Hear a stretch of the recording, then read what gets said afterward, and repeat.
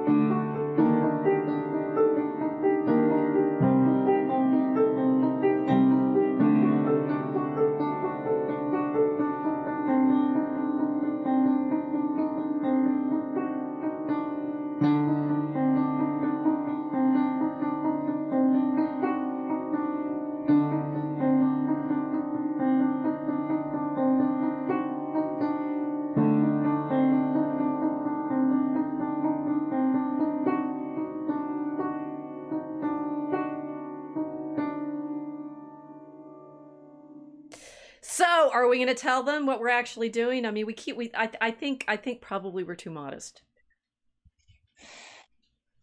Yeah. I don't know.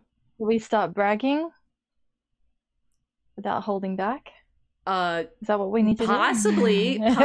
I'm thinking. I mean, so I was one. It was funny because I was thinking, have we really not told them this yet? We're writing a fairy story, guys, and so I looked back through. We've been, telling you guys about the Kickstarter for a month now because we started with the letters that Edmund Spencer wrote to promote his story, and we've done some on the backstory, the behind the scenes that you can get from our website. I mean, seriously, guys, we know absolutely everybody who watches the Mosaic Arc is thirsty for knowledge, and we are here to bring it to you. We've put up lots and lots of reading lists, study guides, links to things that Professor Fulton Brown, me, has been doing for decades in thinking about storytelling and exegesis and imagery and Christian mythology and stuff. This, when we say we're in an arc, we're floating on an ocean. And just wanting to share all of that with you all and give you some sense of the tradition that we should all be drinking from, like from a fire hose. It's interesting. I mean, I have this. I mean, if you've been watching me on Twitter the past week or so, I've been trying to get people's attention with yes, Christianity is true and it's the only truth. And if any truth that's out there that seems to resonate with Christianity is because Christ is the truth. I mean, really, guys, we mean it. We really, really, really mean it. But these are truths that are also come folded in stories and symbolism and centuries and centuries and centuries of participation in liturgy and prayer and art. And I was having a meditation. We had a wonderful procession. It was indoors because it was raining, for the Sunday feast of Corpus Christi. Corpus Christi in the Latin church is on Thursday after Trinity Sunday, but because people's church going now tends to be more weekly, we have these extraordinary observances. And on Sunday at St. John Cantius, we had the feast, the procession for Corpus Christi, and we did it indoors because we wouldn't get rained on if we go outside.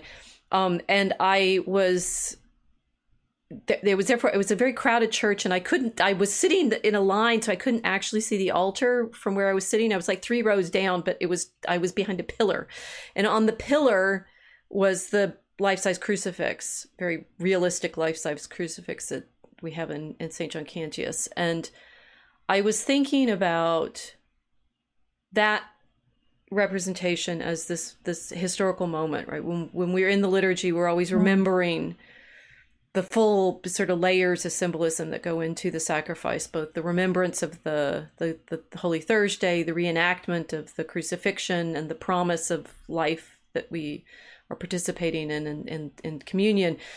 And I was thinking, and let's see if I can give you the full force of this thought that struck me. It's like, we've been doing this for almost 2,000 years. Now I'm going to cry. And you could say, okay, we're just repeating it over and over and over again for 2,000 years. 2,000 years. What an incredible rupture into time that it has reverberated for 2,000 years. That's quite an event. Yeah, it is. It is.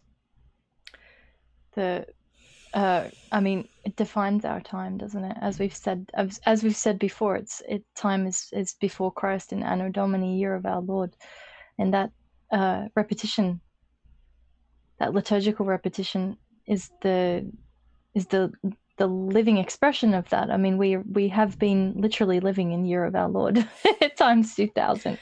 It's magnificent. 2023, and it doesn't matter whether the calendar was only calculated a certain amount of time, and say that there was, I think you shared this, maybe I saw it in Telegram, Neil deGrasse Tyson, however you say his name, saying why he says AD, because the calendar is actually Christian, and he's saying it's the Gregorian calendar was calculated in the 16th century, and it's, the most accurate calendar we have. But the point being, the numbering is from the Incarnation. And, there are all of these these are not just symbols, they're realities of our historical experience. And there are anchors for what it means to be alive, who we are, not just as Christians, right, but as human beings.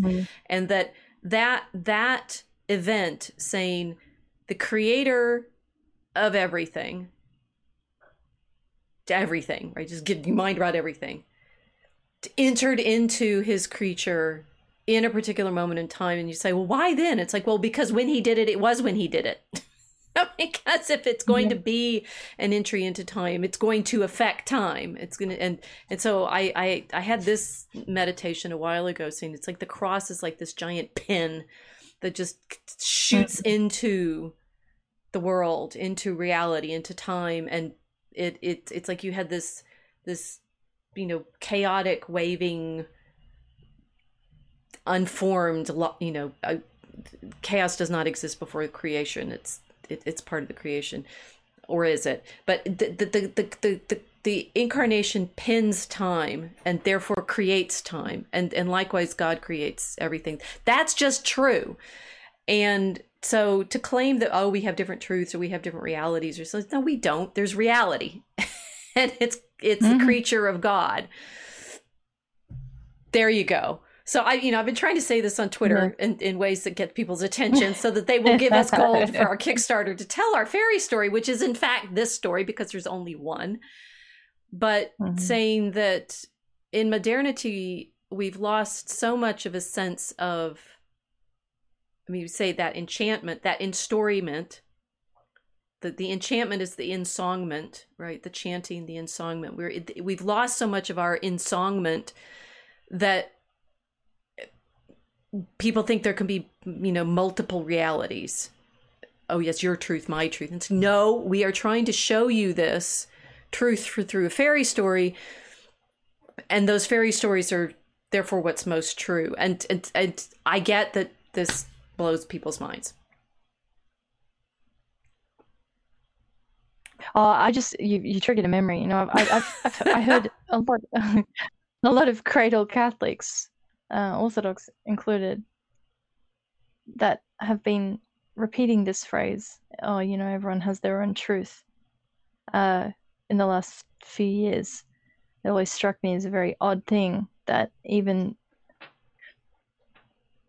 you know, this kind of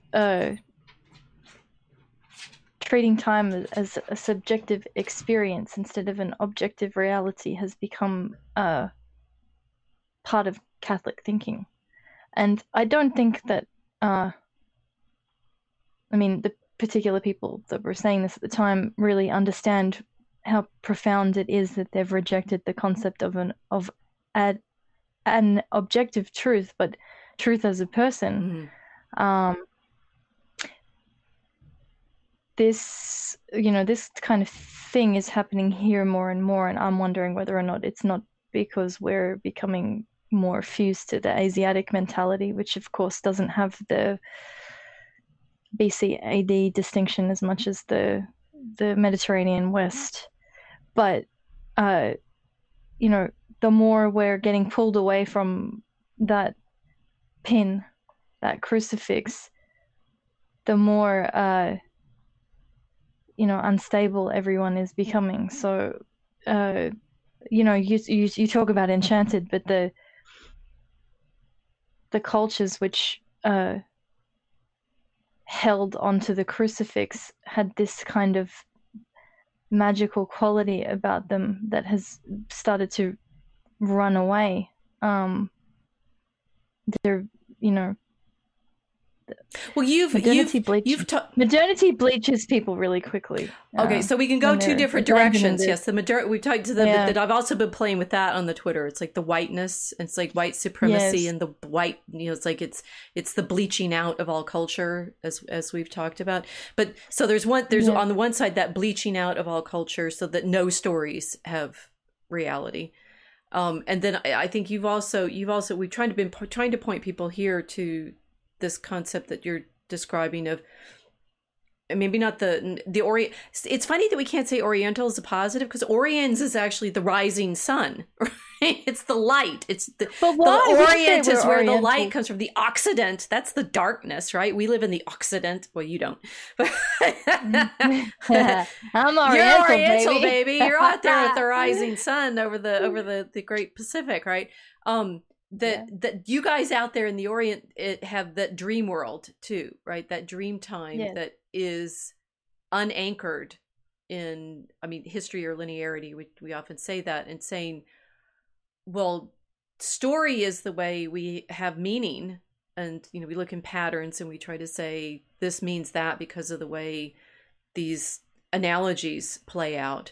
But if there's no anchor story, the analogies are like madness, right? It's like anything could connect to anything else, and it means nothing. It's a psychedelic horror. Yes, definitely. Anything can mean anything. There's no, I mean, it's a kind of mythological alphabet. People are not using the same lettering, and so they're saying whatever they want, and this can mean whatever we want it to mean. It destroys storytelling, because people don't have any concept of truth when they're telling the story. So I mean, it's been quite it's a very strange thing, you know, to be an Oriental. I don't know why you guys are allergic to this term. I mean, I'm quite comfortable with it. We are Oriental. The Oriental Institute in Chicago changed its name, so it's not the Oriental Institute anymore. That's quite racist. I mean, like, why? Our entire church is called Oriental Orthodox Churches, so I don't know why they have a problem with that. Maybe we don't have a problem with it. We don't have a problem with being Oriental. Well, I could go down the rabbit hole and explain this, but let's not. Okay, we won't go there. And also, I'm just shit stirring. I know, like, everyone has their own like issues with things over in your in In the dark, the in the dark side. We yeah, over here in the Occident, yeah, where the sun yes, sets and the light goes out. um yeah, this very strange kind of idea that we have. I mean, sorry, my brain's going in two directions with this. We're talking about the ability for people to communicate truth in their art and truth in their stories, their storytelling. This kind of idea of having a shared understanding of what truth is in order to even be able to give somebody a story. Uh, Australians take for granted that the tales that they've inherited from the old world are anchored in Christian time. They really do take it for granted, because at the moment the national argument is to decolonize, and embrace the indigenous, or embrace this, or whatever, embrace the multicultural, and not realizing that essentially what that means is to embrace non-time as we know it. Well, This just challenges non-time. It's us. not even as we know it. It's saying, Yeah. I think what I'm realizing as we're talking right now is unless you have something like you think of as linear time, there is no such thing as speech. Mm-hmm. Yep. That, Yeah, the tenses are disappeared. and there's no, I mean, there is no such thing as stories, because stories are meaningful only insofar as you tell them in time. It's like a song. Music happens in time. It may Yes. recur back and point back to things that re-reference things, so that meaning arises out of that sense of mutual reference. But if everything references to everything else, there is no meaning. It's just like nothing references to anything, Yes. there's no meaning. But if everything references to everything, and there's, I mean, we've been talking a little bit about this, and like the way the kids these days don't have, I mean, they have, I've been witness to this in younger people that I know. They have a very interesting sense of humor, because things are just funny to them. And when they show me stuff and I'm like, I don't even, I mean, there's no referent, and they're like, oh no, it's not really a referent, or maybe there is a referent. It's like nothing means anything if the references don't tie together and don't have any sort of like, not everything can mean everything else. And if it does, it really is chaos. I don't see how our brains can function if we don't believe in stories. They can't. They can't. They can't. I was reading Chesterton, and he talked about that kind of mythological chaos, that it bred a kind of mystical schizophrenia, because you get in a kind of hysterical mysticism where Right. you've got no dogma to anchor it. And it was interesting what he was saying, very relevant to what we're doing in the crafting of our fairy tale, that people that are constantly trying to find connections between things that don't have a dogmatic anchor end up essentially insane, because you find connections with no truth. Right. And then it's a never-ending experience of connecting things, which there's no end to it, because there's no prototype, there's no pattern that you're working with. So it kind of, as he's explaining his perspective on the Oriental mysticism that's constantly challenging the church and Western culture, is that there's this kind of amorphous mystical madness which is constantly flooding from the East, and it's story without purpose. So just this kind of frenzied attempt at fairy tale, but there's no beginning, middle, and end, because they're not connecting it to anything. So yeah, it was interesting how that has influenced the culture here. Makes sense to me, because we have a really difficult moment as a culture in Australia to define ourselves as Oriental or Occidental. We're not really sure. We have an identity crisis. And even the Mediterranean peoples that have come here are starting to become influenced by this concept of a subjective time, subjective truth, subjective storytelling, that anything can be anything and you have to, accept everybody's truth. Well, so it's like Orient and Occident don't mean anything whatsoever if there's no anchor. Yep. You're literally spinning in circles, and there's not even a center and a periphery. There is. It's so interesting. It's like, so I just thought of 8 things. One, there's a sort of insight in cognitive psychology that came out in the 80s or so, that all of our language is metaphorical. So it's Lakoff and Johnson's book, Metaphors We Live By, which they're showing things that all of our language is already metaphorical. There's no such thing as a literal, because we're already embedding things in, for example, language as container. We put ideas into words, for example, into words is a metaphor of container. But they also realize that all of our metaphors are embodied, because we have 2 primary experiences of being containers ourselves. We put stuff into ourselves, things come out of ourselves. Babies, if you're a woman. And we move in space, right? And we have a front and a back, right? So we move forward and backward and sideways, but those are meaningful to us because we have front and back, right? And that without these anchors of being volumes that move in space, nothing would mean anything. Everything that we talk about has both of these container metaphors and these movement metaphors. This is the most enlightening conversation we've had for me. Wow. So you can't think, not just you need stories for, to model your consciousness or something like that William James might say in Elements of Psychology, but that we premise meaning on the basis of stories that can only have meaning if you can anchor them in our experience of time and place. History.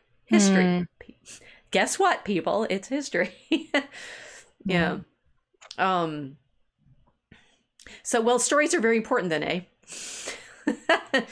Yeah. I think we've established that. I thought, no, it's like, I'll start with my pictures. I thought we were just going to be looking at manuscripts and going, woo, cool. As Indiana Jones here is with the bad guy from Last Crusade. Sorry, spoiler alert. But, the way everybody loves stories, right? And particularly, we know this from the movies. Movies are magnificent storytelling in so many ways, because the linearity and you've got sound, you've got movement of images, and you've got sort of therefore this dynamic narration, so you can make linear stories out of them.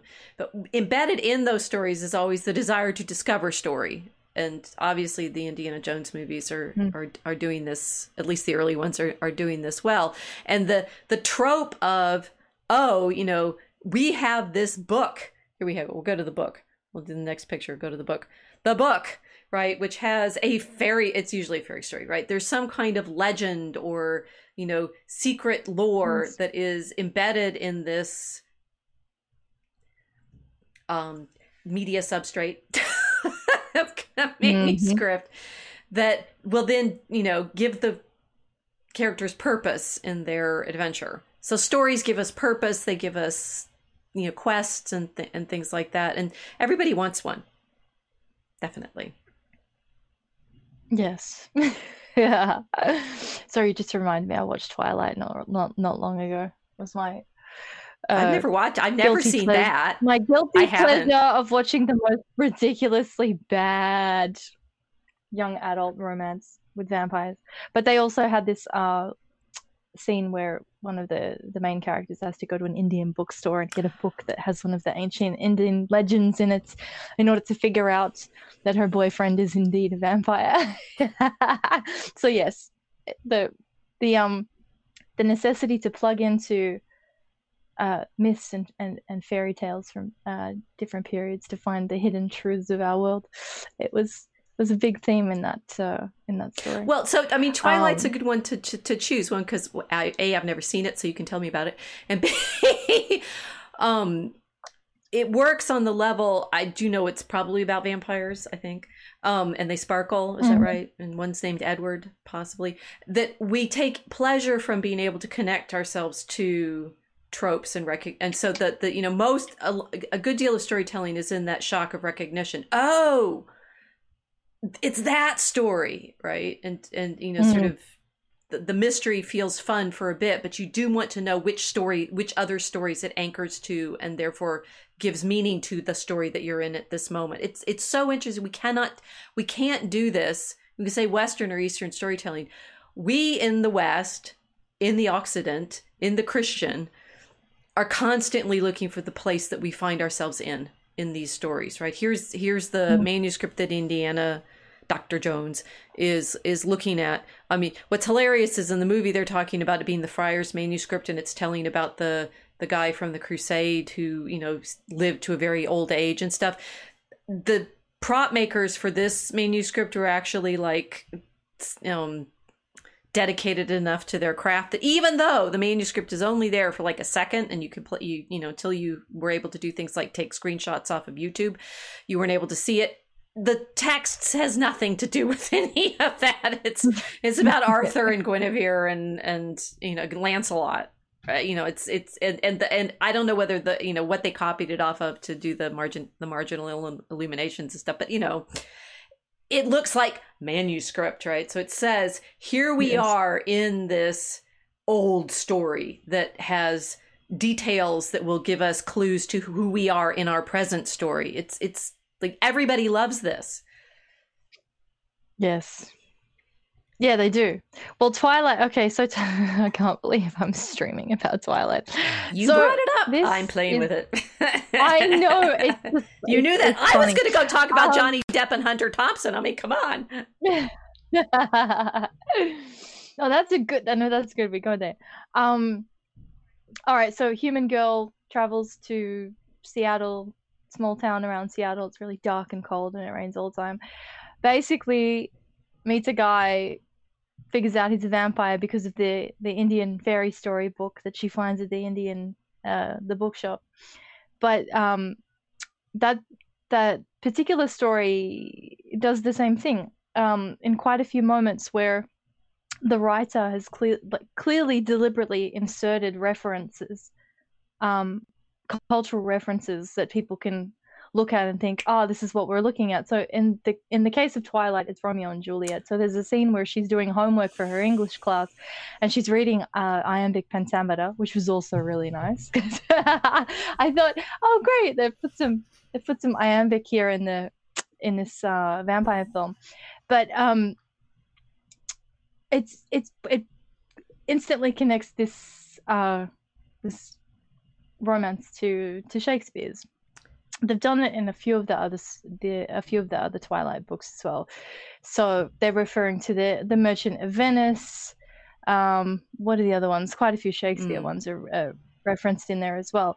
So it connects the present with the past. Suddenly you have time, which, I mean, now that we're talking about it and now that I'm thinking about it, can only work if the stories are joined, if they're knit together somehow in a logical way. And so if for example we do the modern approach where anything can mean anything, and this term can mean this now because we've just redefined it, well, you can't knit those two things together, because in one case you have a vampire romance connected to Shakespearean Romeo and Juliet, but if these things can mean whatever you want them to mean, the references disappear. Right.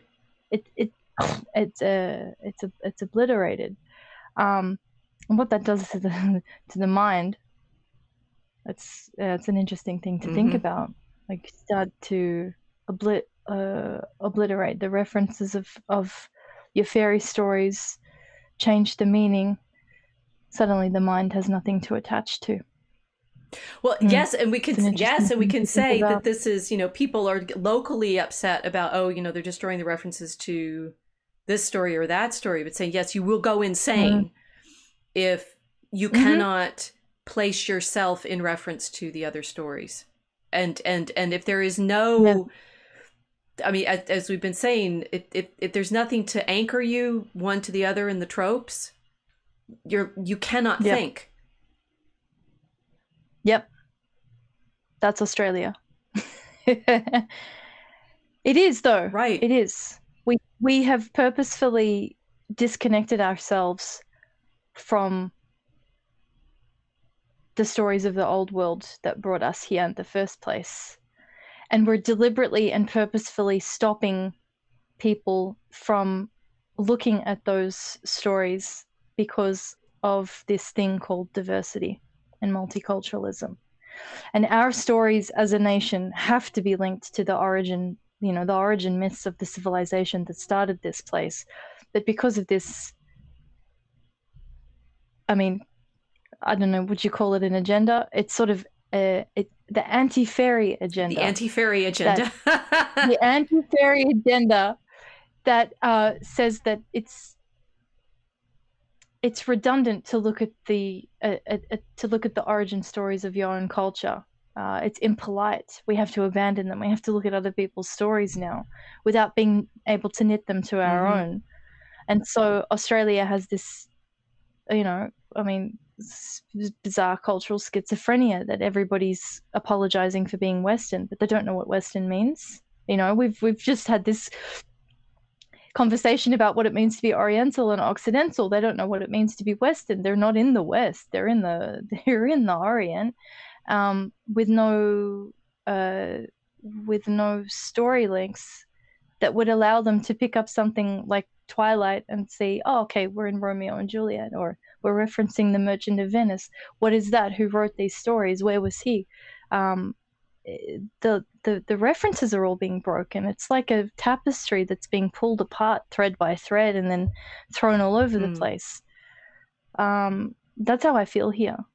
But the thing is, it's not just the conversation, the culture. It's not just reference to the founding colonists or parent culture. No at all.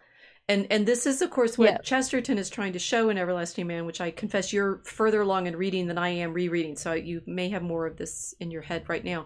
But to say the Christian story is true and is the truth is to say all of these stories can be knit together. They do make sense, that there is an overarching pattern to all of it that will, result in, the contemplation of God, which is a beautiful thought. Whereas what you're saying, what's the anti-fairy agenda? It's chaos. It's madness. It's the inability to see anything true. It's ugly and chaotic and broken. Whereas the Christian, Christian story is, this is a meaningful existence that, if you pay attention to these patterns, will lift you up in contemplation and joy and praise of your Creator. Yeah. Yep.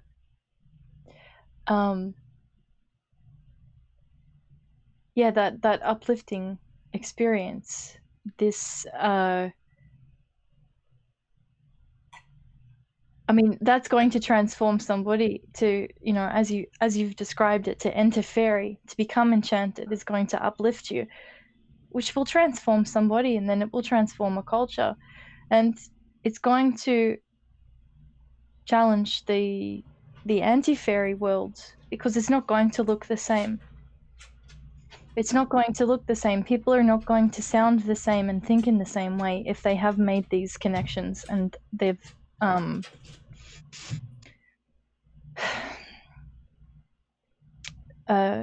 truthfully enchanted themselves, in truth, not in this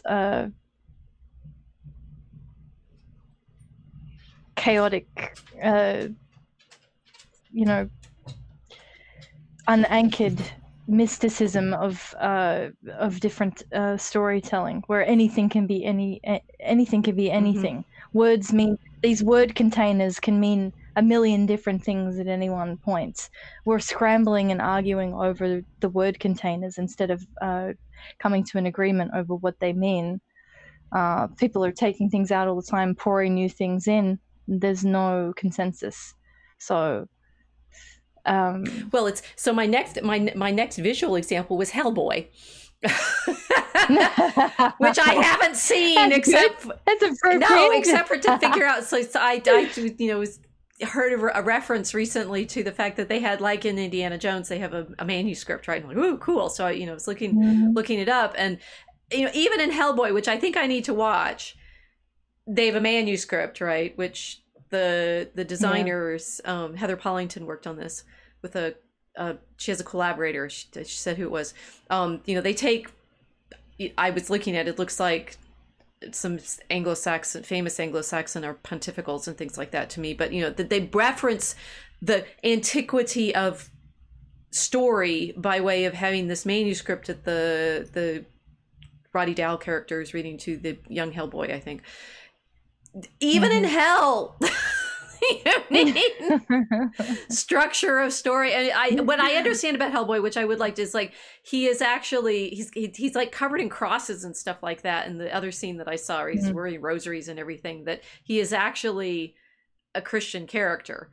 That it's like, you guys, you're not going to get outside of the Christian story because it's the only one, because it's structuring this whole drama that we're living in, of being creatures in a world in which, interestingly, we're given free will to make choices. Therefore, our lives feel meaningful because we can make choices. And story is the thing. One of the big things everybody talks about this, like stories, fairy stories and stuff, can help train you in making choices because they give you models of bad choices. But it's, all stories are doing that. History does that. You read it for good and bad examples. So even in hell, well, Hellboy is actually positive, but you don't get out of this single story structure because it is the one that gives us meaning. The opposite, and I didn't think of this until we were talking, is something like, so I've been on, one day we're gonna have to do a full stream on all Johnny Depp movies because I'm watching all of them. Yes. The one he did about Fear and Loathing in Las Vegas, and it's not a pleasant movie to watch because like they just get trippier and trippier and trippier, and it's like, yeah, that's what it's like. It's like you're in the true psychedelic. Literally nothing, everything can. Things change from one moment to the next and they have zero logic. And the more your brain tries to make logic out of them, the harder it gets. And it's just lizard people and floods and who knows, right? Yeah. That and what's interesting, this manuscript that they try to make for Hellboy, it's hellish in a way, right? Because it's like sort of blue and green and weird. It was hellish for me because I looked too close at the screenshot and realized it has no text. It's like gibberish. Compared to Indiana Jones, this one's actually gibberish. The lorem ipsum. It's not even lorem ipsum. It's like three words repeated over and over again and unseals, right?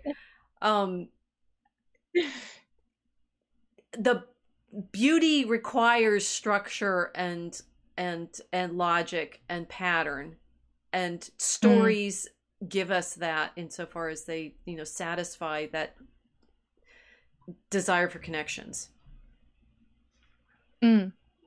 Well, that's what we were saying before in terms of like Zoomer generation and the humor, the Zoomer humor. Zoomer humor, I described it during our Twitter crusade. It was ADHD and low dose hallucinogenics. I mean, it's like the generation that have lost connection with all of the stories that would pull them into the one story. They lack the manuscript understanding of their own culture. So they've just kind of inherited this fear and loathing in Las Vegas experience of Western civilization, where it's like, and I really understand that because I kind of started in there and got spat out the other end. But this no idea where to start with the attention, no idea, how to orientate. This is why Oriental is for me, is such a beautiful word. An Oriental, in our understanding of Oriental Orthodox, I mean, we can say, yeah, we're Eastern, but also we're orientated. We know where to look. We have the cross, we have the crucifix, we're orientated in time. So, you've got disorientated generation which have no fixed point for their attention to start. So it's like a cultural ADHD plus a load of hallucinogenics. I mean, that's not just rhetoric, you know. They're vaping low dose hallucinogens in this kind of mode of thinking where there's no anchor. So it is very, very psychedelic. And then the references are all over the place, and you think, where are you? You know, you've got to kind of patiently understand that this is the psychology of tribal people that don't have a connection to a big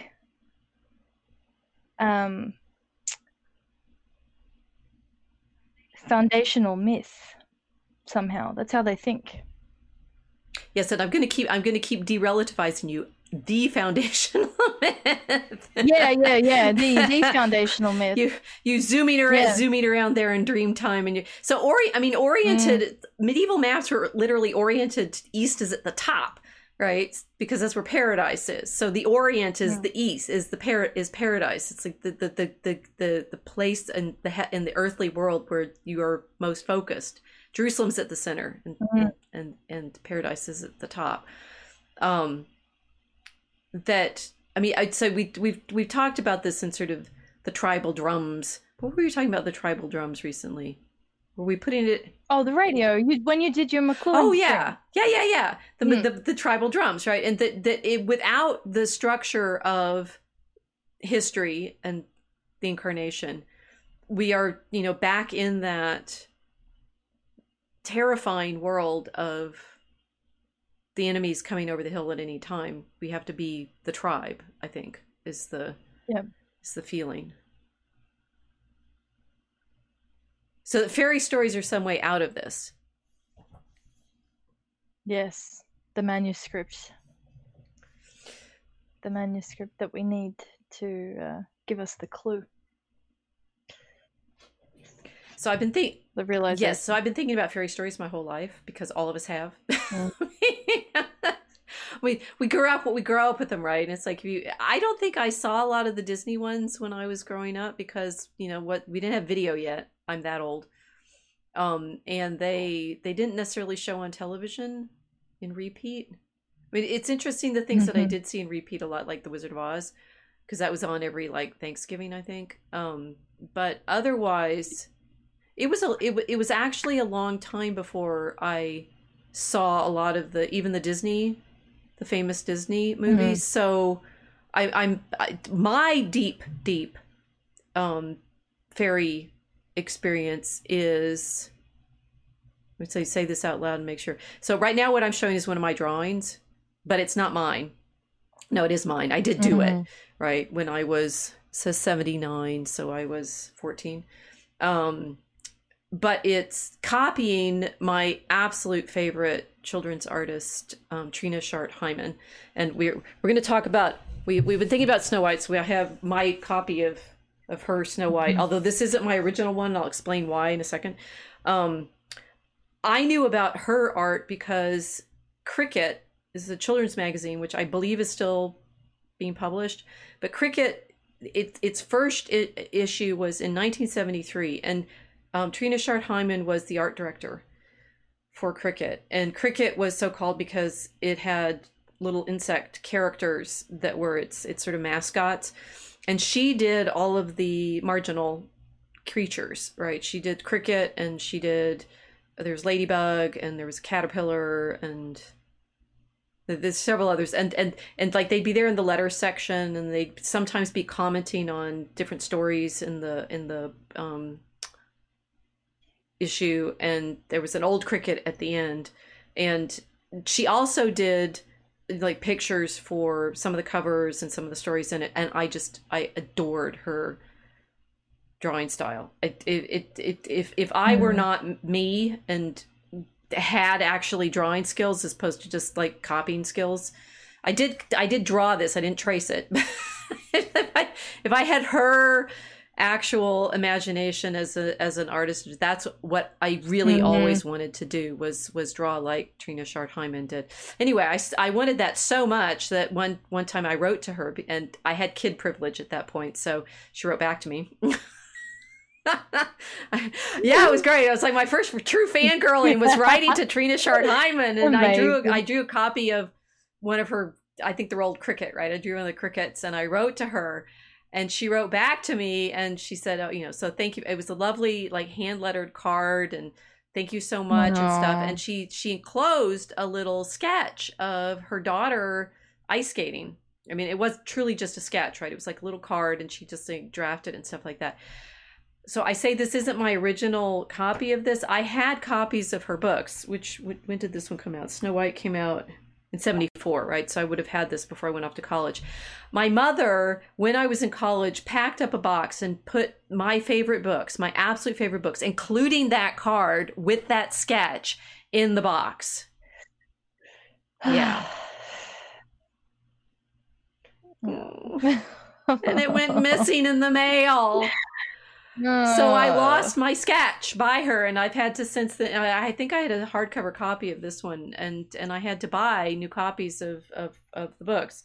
So yeah. So this to me is what fairy stories should be illustrated like, and they are, well, they're absolutely magnificent. And these are photos from this book. I'm not showing all of the book, so you have to go buy it. Unfortunately, Hyman died about 10 years ago, I think, of cancer. So she died in her 60s, so young. We should still be getting pictures from her, but alas, we aren't. She did so, and you will also appreciate that the reason one of the many reasons we're using Faerie Queen as our model for Draco Alchemicus is she did an illustrated version of St. George and the Dragon, which is the book from the Faerie Queen, the first book from the Faerie Queen that we're practicing with. And that one won the Caldecott Medal, which is the great prize for children's book illustration. I love her work so much. It's so amazing and haunting and exquisite and beautiful, right? It's like she got everything that these fairy stories are trying to capture of the antiquity, the passion. They're not all for kids, in the sense that if you like look in the marginalia of drawing, you're going, what is that? What's going on there? Oh my goodness. So she had a daughter, but she also partnered with a woman in her later years. So we see complicated stories here in the background, but nobody can match the way she draws hair, as far as I'm concerned. Hair, as Trina Shart Hyman draws, she nails it. Yeah, she nailed the hair. Which is very appropriate for a story about women's beauty. Yes. So what are fairy stories, Professor, who loved Trina Shart Hyman as she was growing up and has spent her entire life teaching Tolkien? Oh, no, since 2005. Yes. Oh, I'm so happy you asked. I didn't even have to say anything. I'm in monologue now, and we're going there. Let me trigger you again. Wait, hold on no, trigger me, What's please. A fairy story? What's a fairy story, RFB? Oh, look, I have another book. I've got 3 books. Okay, so what is a fairy story? I will now lecture. People, because we don't have a big audience right now, so you guys are not going to get interrupted by super chats as I now pontificate or professorate or confess. I don't know. Anyway, so people often reference Tolkien because he wrote a very famous lecture on fairy stories, right? And in my other referent here, I have a copy of the annotated Brothers Grimm, to tell you where we're going with this. It's got gold on it. I see gold. It's got gold, right? It's very gold, and it was translated, edited with notes by Maria Tater and translated by her. She is was in 2000 something when this book came out. 2004, it was new. She was, let's see, Dean for the Humanities and John L. Loeb Professor of Germanic Languages and Literatures at Harvard University, and lived in Cambridge, Massachusetts, which is not why I bought it. I bought it because there's an introduction by A.S. Byatt. And if you know anything about modern sort of fantasy romance literature, you'll know Byatt won the Booker Prize for Possession back in the 80s. I don't think it's a first print paperback, but it's a British print paperback. So when she came here to give a lecture and read from her work, I got her to sign that copy. And of course she recognized it. And I felt really good because like, no. And the thing is, Byatt also writes fairy stories, right? So we've got a lot of like scholarly lineage in my lap at the moment. And I forgot where I was going. Oh, yes. So in Maria Tater's Dean of Humanities from Harvard introduction to the Grimm fairy tales, she quotes Tolkien. You didn't think I could bring it back, right? I can. I'm that good. Okay. You're a boomerang. I'm a boomerang. Although sometimes you have to throw me wait a long time before I come back. The circle of the I've planet. gone around. Here we are. Santa Claus has nothing on me when I get a lecture going. Okay, so what Tater says about Tolkien is telling, because this is the part of his argument that most people will know, right? And I think I'll read this bit, right? Because she gave a long quote. So she says, J.R. Tolkien recognized how powerfully the magic of a happy ending resonates with listeners and readers when he described the blissful relief that comes with the words, and they lived happily ever after. So it's a signature conclusion to a fairy story. Like, what are fairy stories about? Happily ever after, right?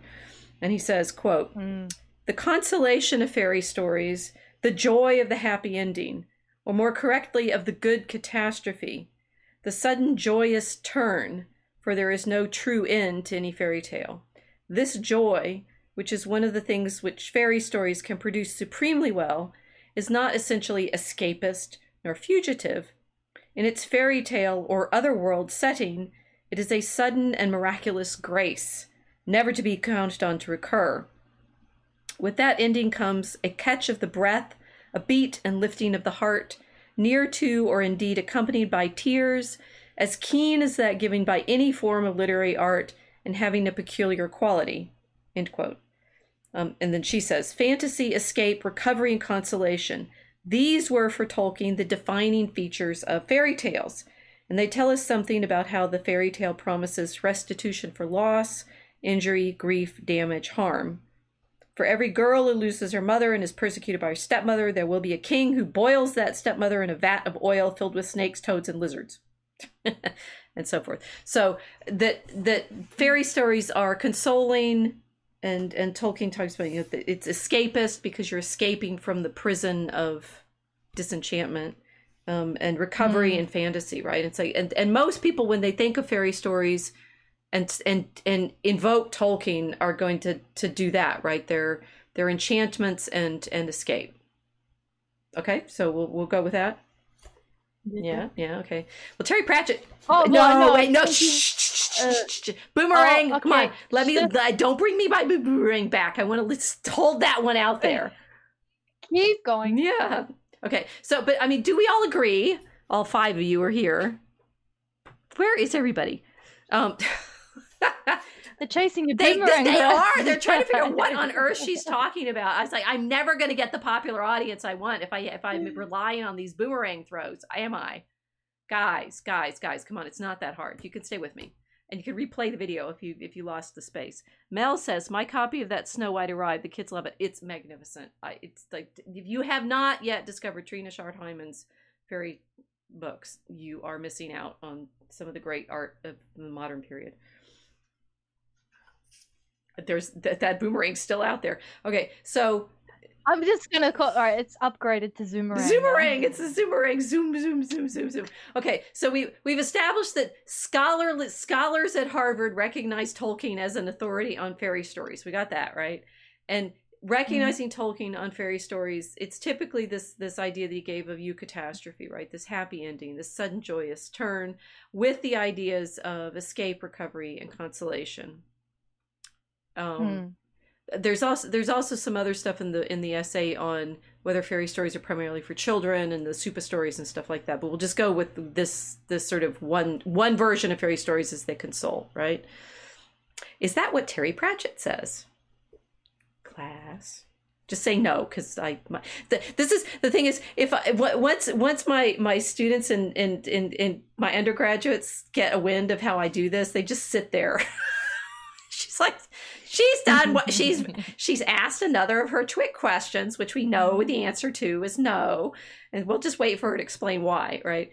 Okay, so what's funny about what I'm just entertaining myself by this point.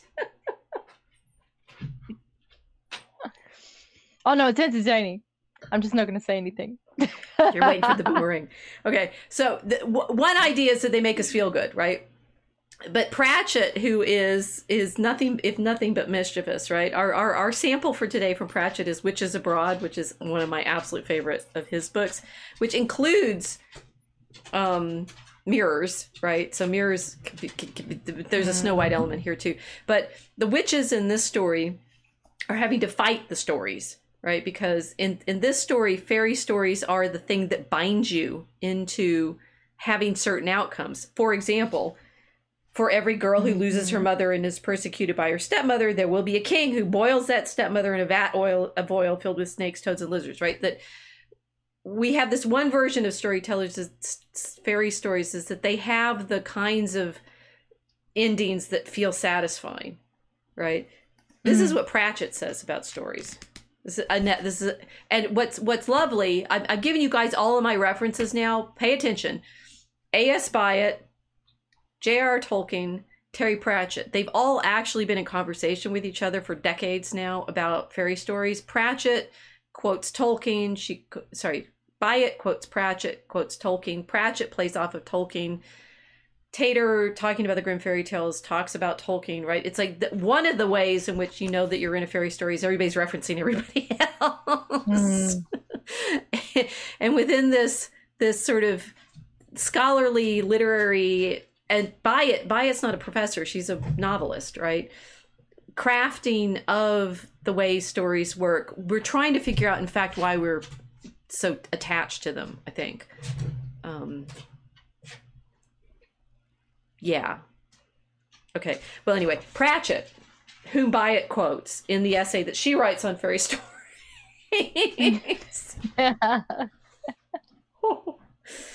I should go back to the manuscripts that have all those vines entwining everything, right? It's a really good image for the way this storytelling happens, right? Everything gets entangled up and entwined and everything else. And on the Discworld, people take things seriously, like stories, because stories are important. People think that stories are shaped by people. In fact, it's the other way around. Stories exist independently of their players. If you know that, the knowledge is power. Stories, great flapping ribbons of shaped space-time, have been blowing and uncoiling around the universe since the beginning of time, and they have evolved. The weakest have died and the strongest have survived, and they have grown fat on the retelling, stories twisting and blowing through the darkness. And their very existence overlays a faint but insistent pattern on the chaos that is history. Stories etch grooves deep enough for people to follow, in the same way that water follows certain paths down a mountainside. And every time fresh actors tread the path of the story, the groove runs deeper. This is called the theory of narrative. Oh, sorry. I blew my reading. This is called the theory... I was doing so well. This is called the theory of narrative causality. And it means that a story once started takes a shape. Unlike that sentence. Okay. It picks up... Everybody's going to be lost in these flapping ribbons of story. They'll have no idea what I'm talking about. Dig deeper. Dig. You guys realize we're still talking about why storytellings matter, right? And why you're in one. Okay.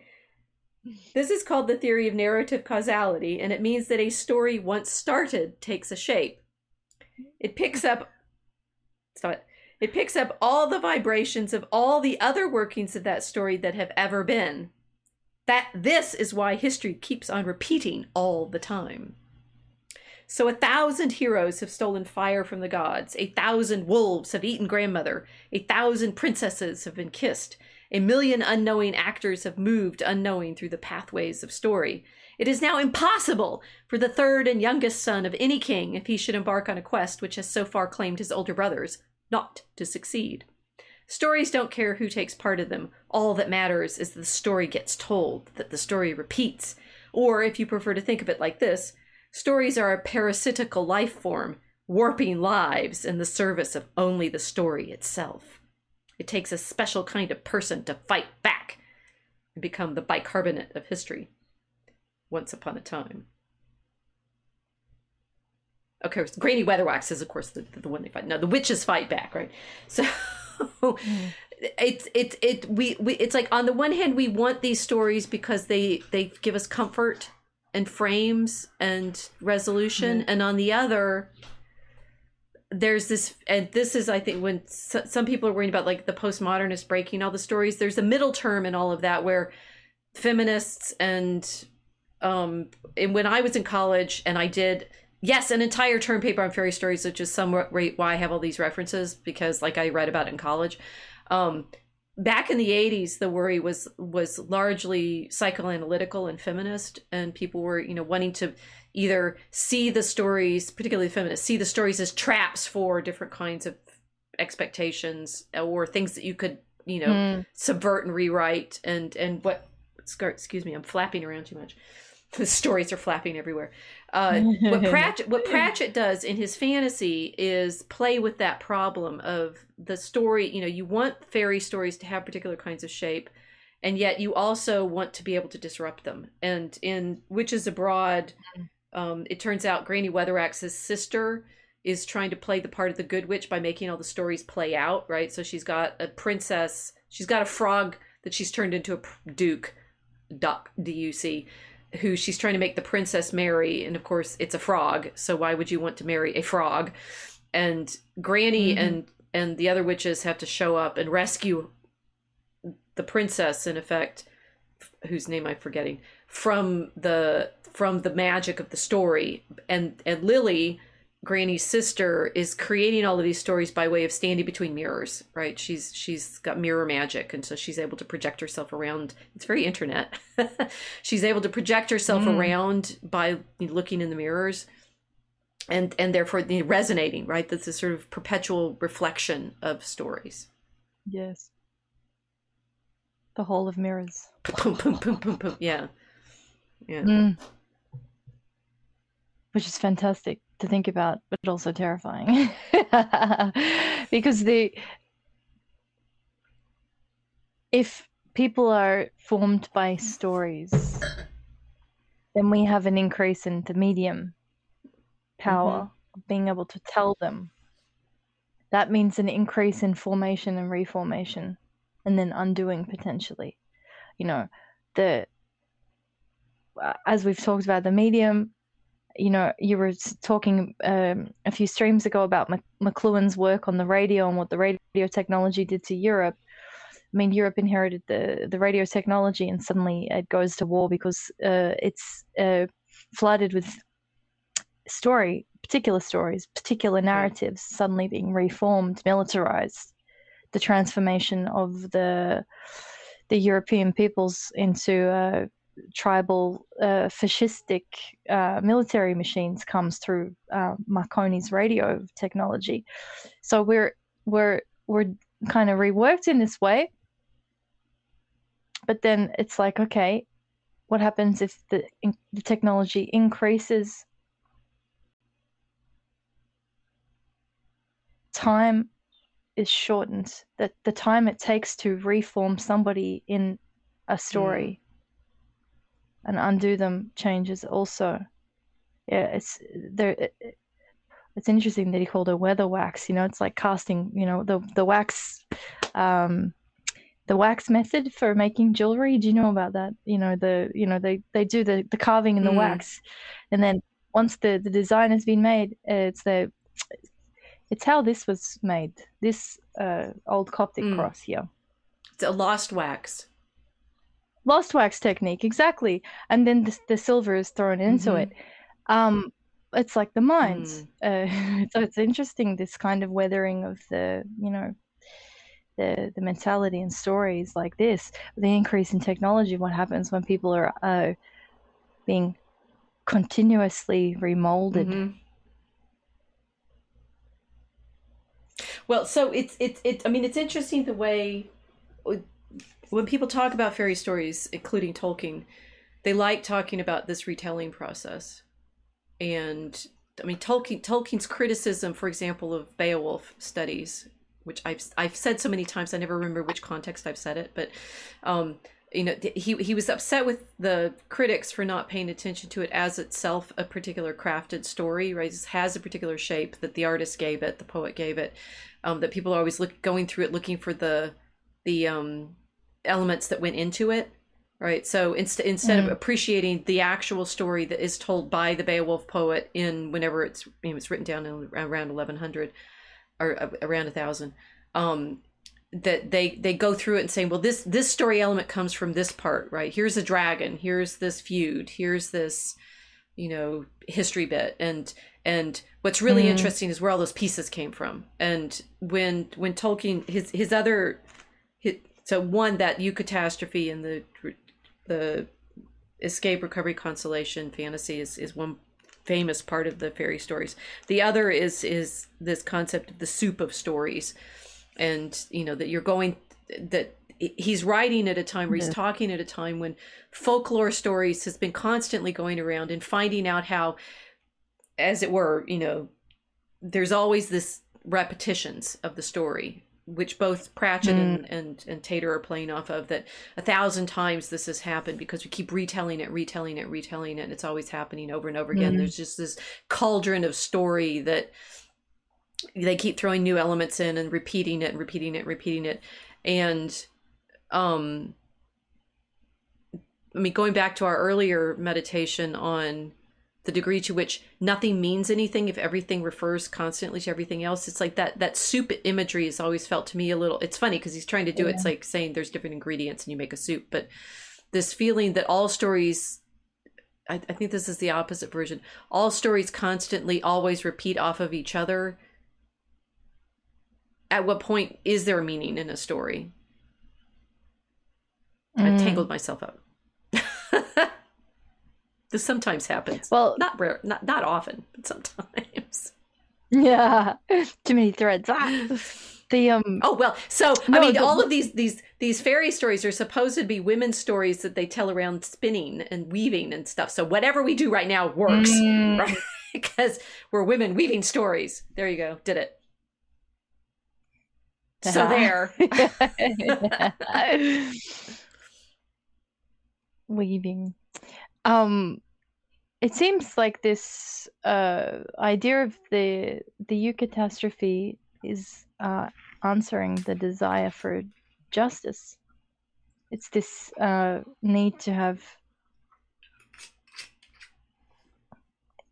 you know, the wrongs written right again. Well, it's justice is also, it's like it's meaningful causation, that there will be, you know, like the things have to happen correctly so that the wicked stepmother gets punished. Yes. So that's also interesting with people that are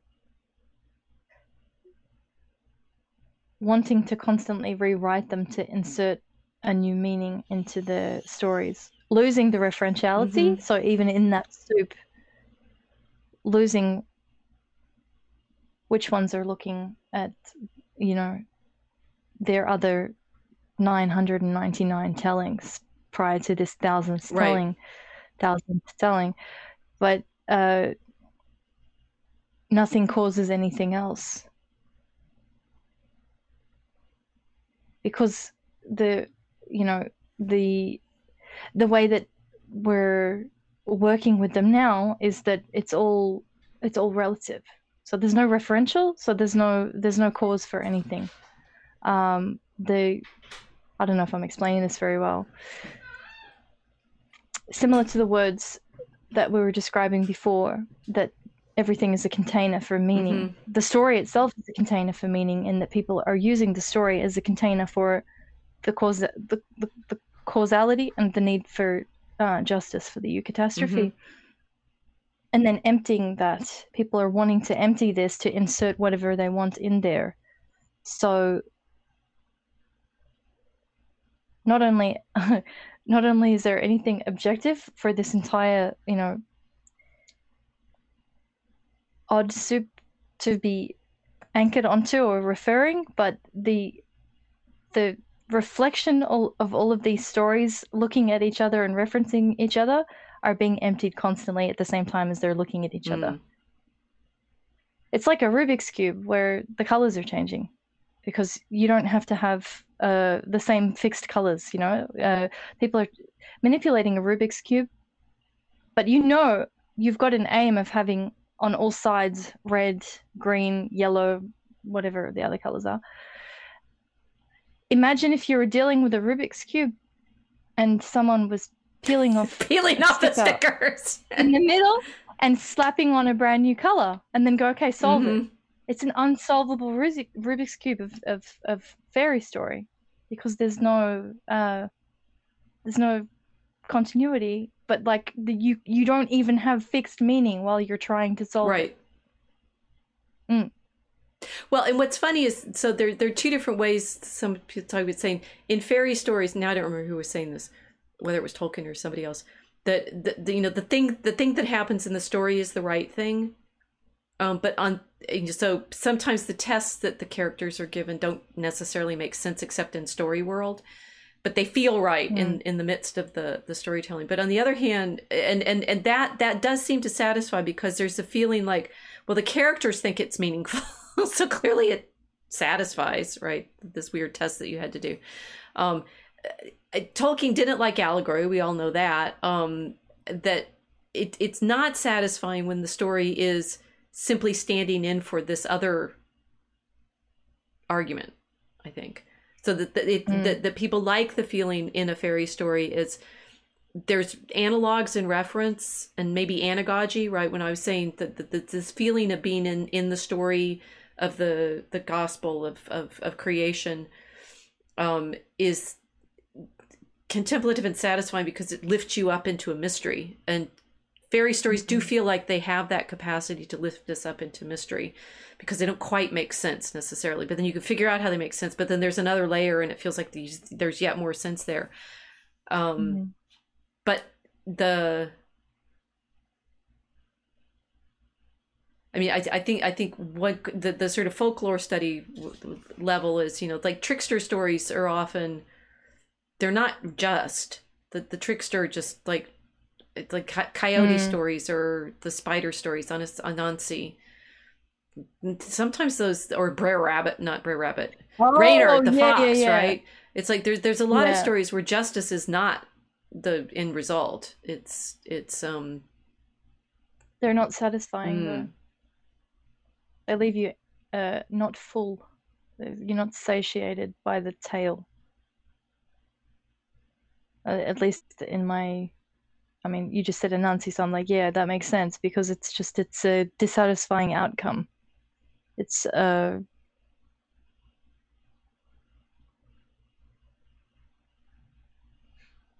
a full meal, so to speak.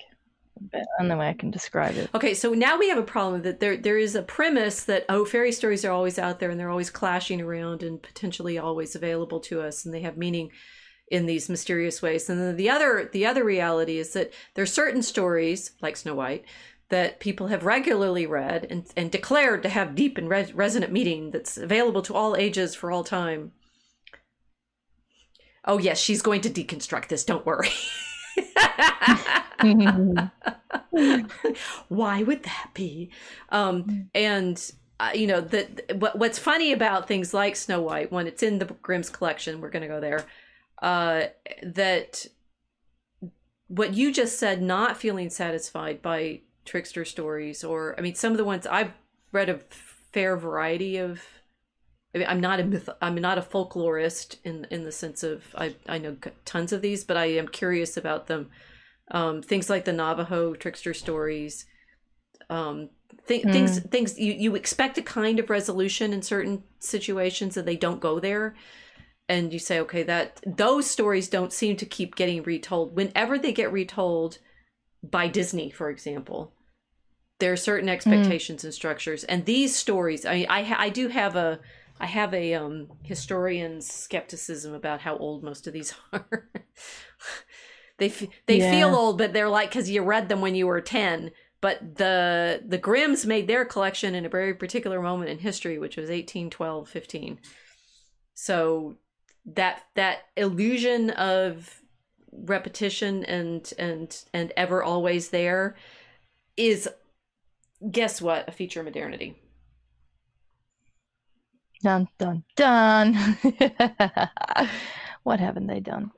It's all the 19th century. It's usually always the 19th century. The one place where I'm sort of in sympathy with the Great Tartaria, the Tartarian Empire thesis, is it does seem like something just got erased around the 19th century, and all this stuff got put in, including all these kind of virtual histories of things like, oh yes, the story world, the legends of the past, the ancientness of all of this. It's like, guys, they printed it in the 19th century, and the 19th century spent itself retelling all of this during the Industrial Revolution out of longing for a world that could feel dying, but had no clue what was.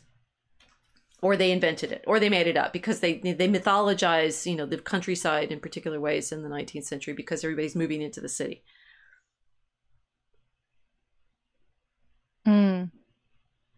I mean, is it their way of dealing with the grief of becoming hyper urbanized?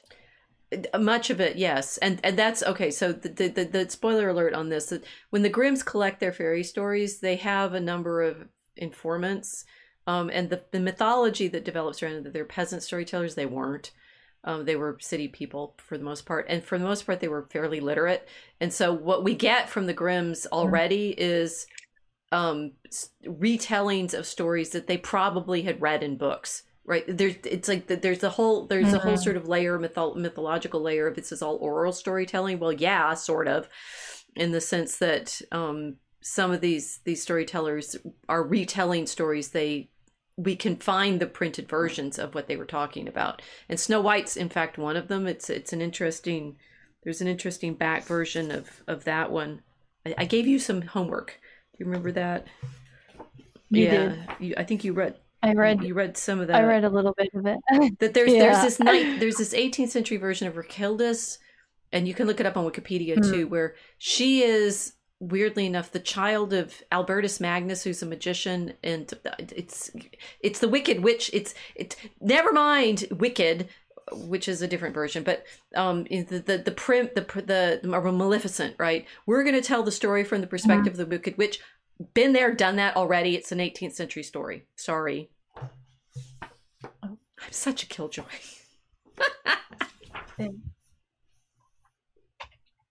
You didn't expect that, did you guys? I think it's in the essay that I sent you. Sorry, I had to plug my laptop. Oh, okay. We're getting our references here, guys. There we go. So the original one is okay. Another German source. This is G. Ronald Murphy's "The Owl, the Raven, and the Dove," which is in Snow White. So we're going to get to that. He's talking about the sources of Snow White. Another German source acknowledged by the Grimms, so they say they got it from this, is the much lengthier story of Rokhilda in Musaus's collection of German fairy tales, Volksmärchen der Deutschen, published initially in 1782, some 30 years prior to their own first edition. Musaus, I don't know how to say this, M-U-S-A-U-S, style has much of the ironic and even satirical air of Perrault and Bazille, the great French collectors of stories, and seems far more destined to appeal to the rationally and sophisticated cynical adult reader than to children. His version begins with an un-Grimm-like lampoon of piety and devotion in the person of the excessively pro-clerical Count of Brabant, Gunderich de Pfaffenfreund, Gunderich, the clergy friend, who is always at mass or walking in processions, and who, thus restricted in his time for procreation, has no children. It is intimated that the understandably childless Countess of Brabant finally achieves pregnancy only after a very private sacramental confession. It's an anti-clerical version, right? So she has confession with Albertus Magnus, who is otherwise a great Dominican scholar, and by the 18th century has a reputation as a magician. Okay. Albertus Magnus, in turn, his remarkable interest in the future child noted by court gossip, then fashions a magic mirror, through his knowledge of the black arts as a gift for the child. I mean, this makes more sense of medieval sources, like, scrying mirrors and things like that. John Dee has one to talk to angels and everything. So in this version, the 18th century version, the husband is so pious that he neglects his wife. She goes to confession, has sex with the priest, gets pregnant. Magnus makes her child a black arts mirror. This child is Rakilda, who becomes the jealous mother of Blanca, the persecuted heroine. The mother uses the enchanted mirror in the traditional manner to find out who is the most beautiful in the land of Brabant. The mirror, however, is not capable of magic speech, but answers sensibly by showing an image, as mirrors will do. As Rakilda's behavior towards her more beautiful child deteriorates, in a nice touch, the mirror darkens and rusts to a degree that its image becomes faint and useless. The mother attempts 3 times to poison, and this one, it's the mother and the daughter. It's not a stepmother. So much for all the stepmothers. The Grimms put a stepmother in there because people were being bothered by the fact that it was a mother going after her own daughter. Yeah, I know. Okay. Guys, I'm going to break all of your illusions. We're going to give you a better story. Okay. Okay. So as Rakilda's behavior towards her more beautiful child deteriorates, mirror darkens. The mother attempts 3 times to poison her daughter, first with a half-poisoned apple, a pomegranate, the second time with perfumed soap, and the third time with a loving letter from herself laced with poisonous salts. She has forced the court doctor, Sambul the Jew. This is a very interesting element because Jews are often magicians in these medieval stories, these actual old stories. But in this one, she's forced the court doctor, Sambul the Jew, to concoct the poisons by bullying him by the offer of money. But each time his conscience gets the better of him and he merely injects a sleeping potion or strong narcotic into the apple and the soap and smears only sleep-inducing aromatic salts on the letter. He is punished by Rakilda for his lack of success at causing the death of her child by having his beard pulled out and his ears cut off. Dear. In contrast to the Grimms, therefore, Musaeus eschewed the mystical or magical, made the conscience of the professional doctor the instrument of mercy, and thereby enabled Blanca, Snow White, to awaken reasonably each time from the casket on her own. By turning her apparent death into a medically induced sleep, Musaeus makes the moment of crisis in the narrative fully responsive to reason and avoids any real need for supernatural agency to overcome death. The story's religious content is thus not found in the realm of the spiritual or mystical, but is in the realm of morality and conscience. And the dwarves are court dwarves. All right. So, this is what's so funny. It's like, talk about my life, right? I'm always wrecking people's fantasies. The Grimms, when they're making their collection, they're romanticizing stuff, quite literally. It's the 19th century romantic, and this is where it starts, right? With stuff like, oh, we're going to collect all these stories. They've got people who know some of the stories that they've read in books and are retelling them to them. And then, guess what? The Grimms rewrite them themselves.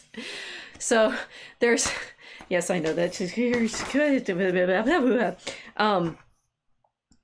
And this is in.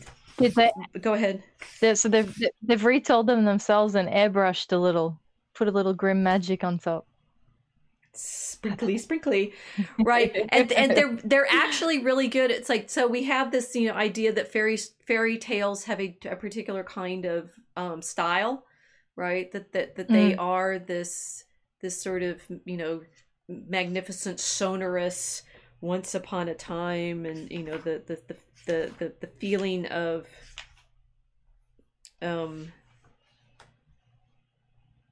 the feeling of distance and it's ancient and past because it has this sort of biblical kind of character. Gee, I wonder why. Could the Grimms have done it on purpose? Okay, so here's Tater gives an example of retellings that they go through in their various editions, because they're actually, so what's funny about it is the Grimms start by saying, they're going to collect all these folk tales and they're going to do them from oral transcriptions. Well, guess what? People aren't necessarily very good storytellers. And so some of their original oral transcriptions are really boring. So they rewrite those. But they also understand that their audience is not going to be like fellow academics. It's going to be parents reading to their children. And so they rewrite them so that they're better to read out loud. Ironic or what, right? So here is the revisions to the Frog King Prince, which is, we said in Witches Abroad, is playing off of the Frog King, right? In the first edition of 1812, the Frog King, or Iron Heinrich, reads this way. Once upon a time there lived a princess. One day she went into the forest and sat down by a cool well. A golden ball was her favorite toy. She loved to amuse herself by throwing it up into the air and catching it when it came back down. Okay. In 1819, the first sentences read as follows. Once upon a time there lived a princess who was so bored that she didn't know what to do. She took a golden ball that she liked to play with and went out into the forest. In the middle of the woods there was a well with clear, cool water. She sat down next to it and threw the ball in the air, then caught it, and that's how she amused herself. It's still not very... You're not going to, like, make movies of that, right? It's like, great, she's playing with the ball. No! It's boring. No, it's bored girl with the balloon. We'll spice it up a bit. By 1857, the opening to the tale had lost its choppy quality, says Tater, and took a lyrical turn so that it produced, when read out loud, the effect of a narrative that flows naturally in a way the unedited version did not. These are literary constructions. Our, quote, oral fairy tale. It's like ancient wisdom. No, they're the Grimms. Once upon a time, when wishes still came true, there lived a king who had beautiful daughters. The youngest was so lovely that even the sun, which had seen so many things, was filled with wonder when it shone upon her face. They're hitting their stride now, see? There was a deep, dark forest near the king's castle, and in that forest, beneath an old linden tree, was a spring. There's a well in the other one. So if you're going to start doing, like, folklore analyses on this and say, oh, springs are this and that, the Grimms put it in, okay? Because they're good storytellers. But it's like, why are they good storytellers? Like, what are they actually doing in their storytelling? Okay. Whenever the weather turned really hot, the king's daughter would go out into the woods and sit down at the edge of the cool spring. And if she was bored, she would take out her golden ball, throw it up in the air, and catch it. That was her favorite plaything. And now, so obviously, scholars get this, right? It's like, and Tolkien sort of I mean, he studied a lot of how things get rewritten. It's not just that the stories are told over and over again. Actual artists are rewriting them to make them better.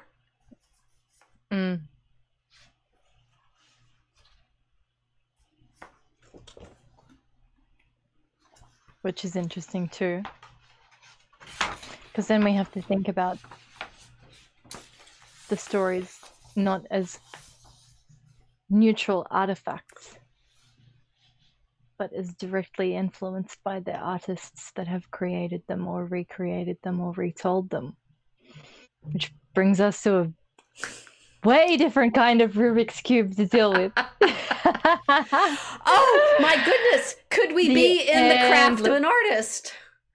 Could we be living in a created world with meaning and structure because the storyteller is making it?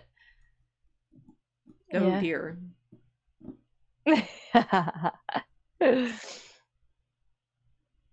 Shall we read Snow White now? I think we should. Off my lap.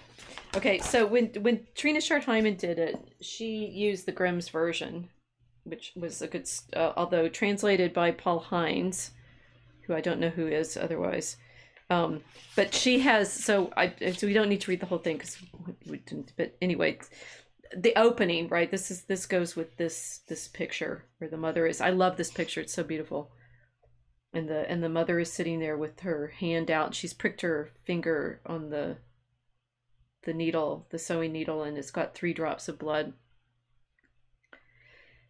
Once in the middle of winter, when snowflakes were falling like feathers from the sky, the queen sat sewing by a window, and its frame was of black ebony. As she sewed, she glanced up at the snow and stuck her finger with the needle, and 3 drops of blood fell into the snow. Since the red seemed so beautiful against the white, she thought to herself, if only I had a child as white as snow, as red as blood, as dark as ebony. Soon afterward, she gave birth to a little girl, who was as white as snow and as red as blood, and whose hair was as black as ebony. She was named Snow White. And the very moment the child was born, the queen died. Now, knowing what we do from the example of the Frog Prince, we get that that's the Grimms, right? That they put in all of that beautiful imagery of the feathers and the snow and the sort of, including like the actual 3 drops of blood. 3 is, it shows up in stories a lot, but earlier versions, quote versions of Snow White, like it's not they were killed. There's another one. I've read so many today. It's sometimes it's more gruesome. Like they see pools of blood and blah blah blah blah. That everything in that paragraph is crafted by the Grimms to give you that feeling. Yeah, it's painted. The imagery is painted very clearly, as beautifully and as exquisitely as Hyman is illustrating their version.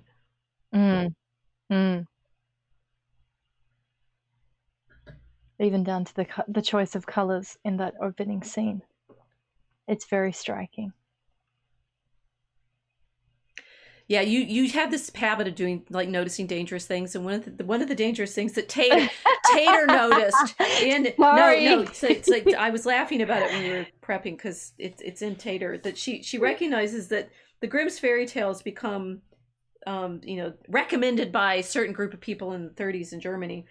And that German, people are stuck with thinking, she's saying, the Grimms have had a powerful effect beyond the borders of German-speaking countries. Few cultural documents have played so key a role in constructing a national image. If the first association of many people in this country, the United States, to the word Germany is to Hitler and the Holocaust, the second is more likely to the Grimm's child stories and household tales. This odd juxtaposition has resulted in a strange conflation of horror and fantasy, linking Germany with what the historian Saul Friedlander has described as a cult of death and kitsch in the popular imagination. The Grimm's children's stories and household tales has been denounced precisely for its narrative tolerance of these two extremes. Quote, this is Saul Friedlander. Typical of the German fairy tale is the juxtaposition of the commonplace and the intimate, with the horrors of death and all the tortures of calculated cruelty. And those colors. Stop noticing these things. That was the first thing I thought of. Black and white, come on. I was like, oh, it's red, white, Snow White, red, black and white. What does that remind me of? Clearly Germany. Yeah. There's a reason why it resonated so much, If you're a synesthetic person and you're reading something and you can actually see the visuals, I was like, oh, wow. Snow White Waffen. It's very funny. You're going to get us into trouble, I'm sorry. Stop seeing stuff that connects to other stuff. I know I'm not supposed to be knitting these fairy threads together, am I? but this is a sort of fear that people have constantly. It's like if we associate this with that, then it becomes part of the story and it's like resonates out and becomes meaningful, I guess. But this is stupid because instead of realizing that yes, that's what happens. I mean, no, but it is dumb. It's stupid because this is just the human mind. This is what the human mind does, and it's either you're going to do it consciously, like I did this morning. It's like, oh, wow. Or you're going to do it subconsciously because you're not that kind of, you don't have that kind of neurology that's doing it, that is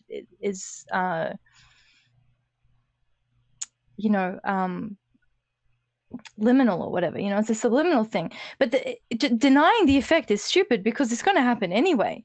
All of advertising runs on this fact. All of it. Edward Bernays wrote his book Propaganda based on this understanding of the mind that the human beings need to put these kinds of threads together.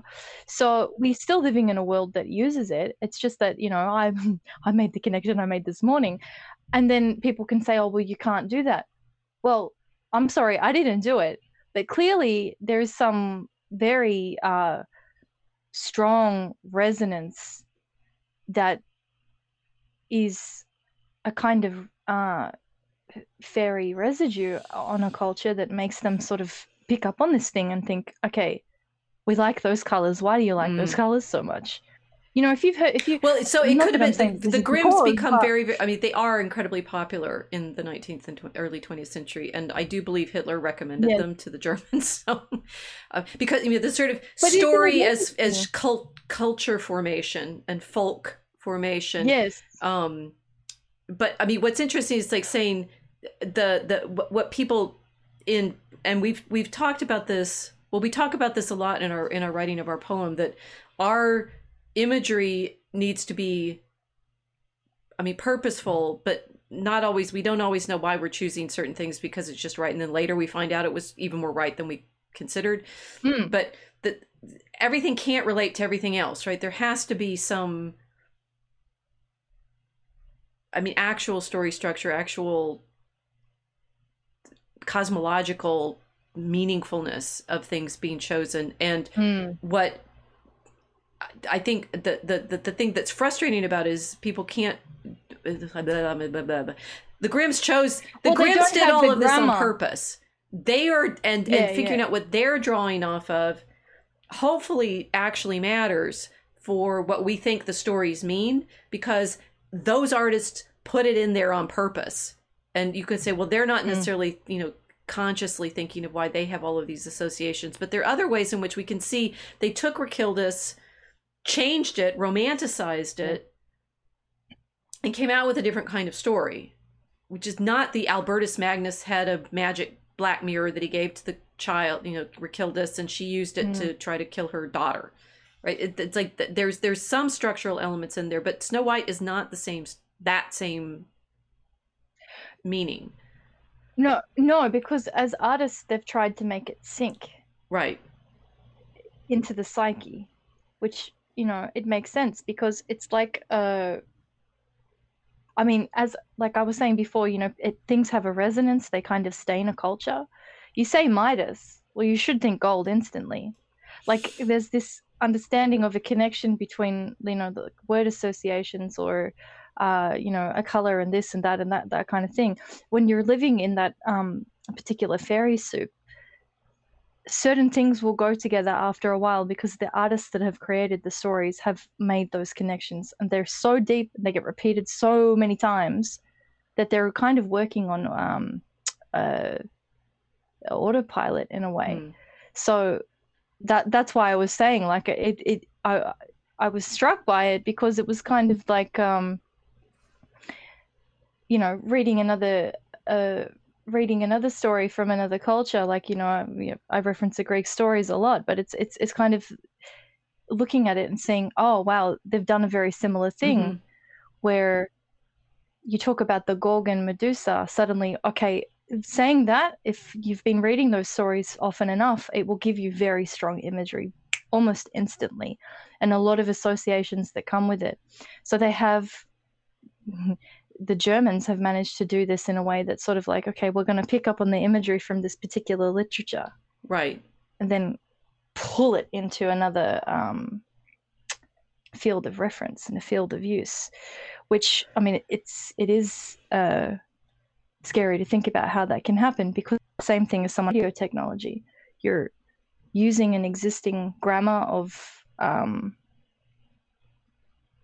fairy imagery to then pull into a different use. well, so the most famous In a example, different way.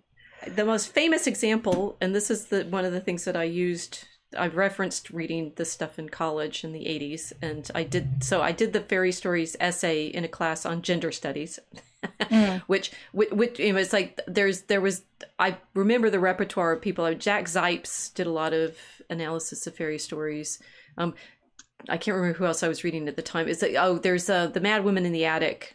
Gilbert and Grabar and Gilbert did a lot of analysis. It's like there was a huge like subculture of analyzing fairy stories in the 80s, but they were all playing off of one author in particular, Bruno Bettelheim.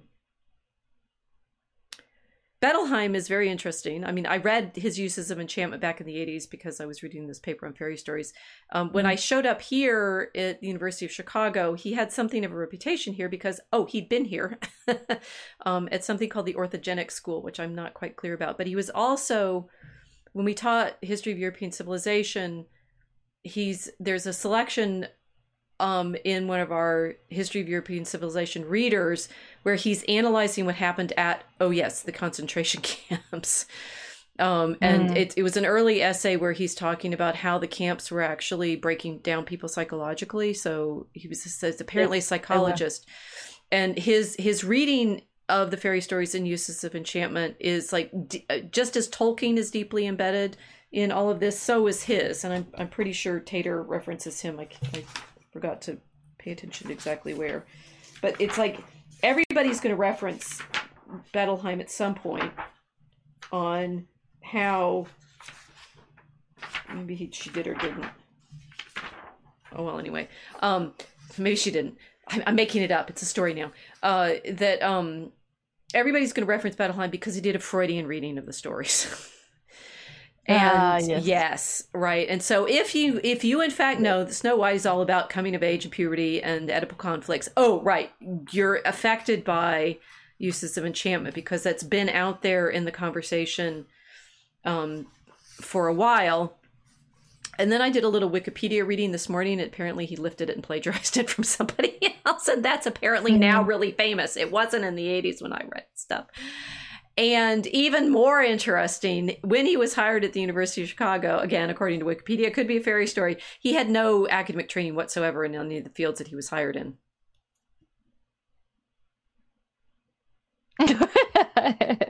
He made it all up. He was a really good storyteller. And it's like, was it in art history? Was it in literature? Who knows? He kind of showed up as a refugee from Austria and presented himself and managed to talk his way into getting a job at the University of Chicago in the Science Genetics School. And his psychoanalytic reading of the pubertal crises, like the dwarves are small men and stuff like that, is now standard in the way people talk about the stories. But it's thanks to this guy who hustled his way in. Thanks to Bruno Bettelheim's hustle. That's a good fairy story, don't you think? That's impressive. Anyway, but so of course in a Freudian version, it's all about, the crises of menstruation and sex and... Well, he's just demonstrated beautifully what happens when the associations are fixed, It's that's the Freudian reading. And so people have run with it. So it's like it takes a long time to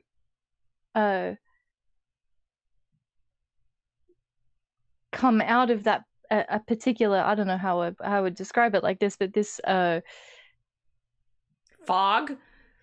Yeah, well, this tradition of interpretation, shall we say, which is Freudian, because so the Grimms are creating a romantic version in the 19th century. Freud obviously comes along. Freud, whatever he was a great storyteller because everybody's convinced that he did something analytical and scientific. He didn't. He wrote myths. And I've taught enough of his texts fairly carefully in the history of European civilization to be able to say this with some confidence. If you follow Freud's logic through all of his, quote, proofs, he's basically weaving myths. He's a great rhetorician. He's a great storyteller. And here comes Bruno Bettelheim. I mean, just to give you a flavor of the way Bettelheim plays with this kind of stuff.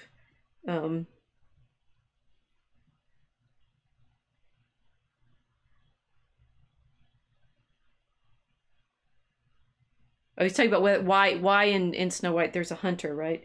In Snow White, as in Little Red Riding Hood, a male who can be viewed as an unconscious representative of the father appears, the hunter who's ordered to kill Snow White but instead saves her life. Who else but a father substitute would seem to acquiesce to the stepmother's dominance and nevertheless, for the child's sake, dare to go against the queen's will? This is what the Oedipal and adolescent girl wishes to believe about her father, that even though he does as the mother bids him, he would side with his daughter if he were free to, tricking the mother as he did so. Why are rescuing male figures so often cast in the role of hunters in fairy tales? While hunting may have been a typically masculine occupation when fairy stories came into being, This is much too easy an explanation. At that time, princes and princesses were as rare as they are today, and fairy tales simply abound with them. But when and where these stories originated, hunting was an aristocratic privilege, which supplies a good reason to see the hunter as an exalted figure like a father. It goes on, and it's like, it's this kind of, and psychoanalytic literature like Freud and Jung is full of this sort of stuff. It's like this projection of this ancient world, that swirling stories. It's like, guess what, guys? As historians, we know that's not true. I mean, the hunting as an aristocratic pursuit, yes, but the feeling of, oh yes, these stories come out of this mist of time that we have no access to. Yes, we do, and they're those manuscripts that they're using to make pictures of for the movies that we rely on to know what the stories were when they were doing this in the Middle Ages. And it ain't this. She says categorically. hoping you go read Jan Ziolkowski's fairy stories. I put it on our reading list. Like all of this, I can footnote everything. And it's mainly on our website under behind the scenes, right? If you look at behind the scenes, I'm looking it up so I can give you the proper title because it was a little complicated. Oh, come on, go. Behind the scenes. Jan Ziolkowski, who has done, among other things, a 6-volume series on one story and the way it becomes, in the modern period, the sort of focus of a lot of medievalisms.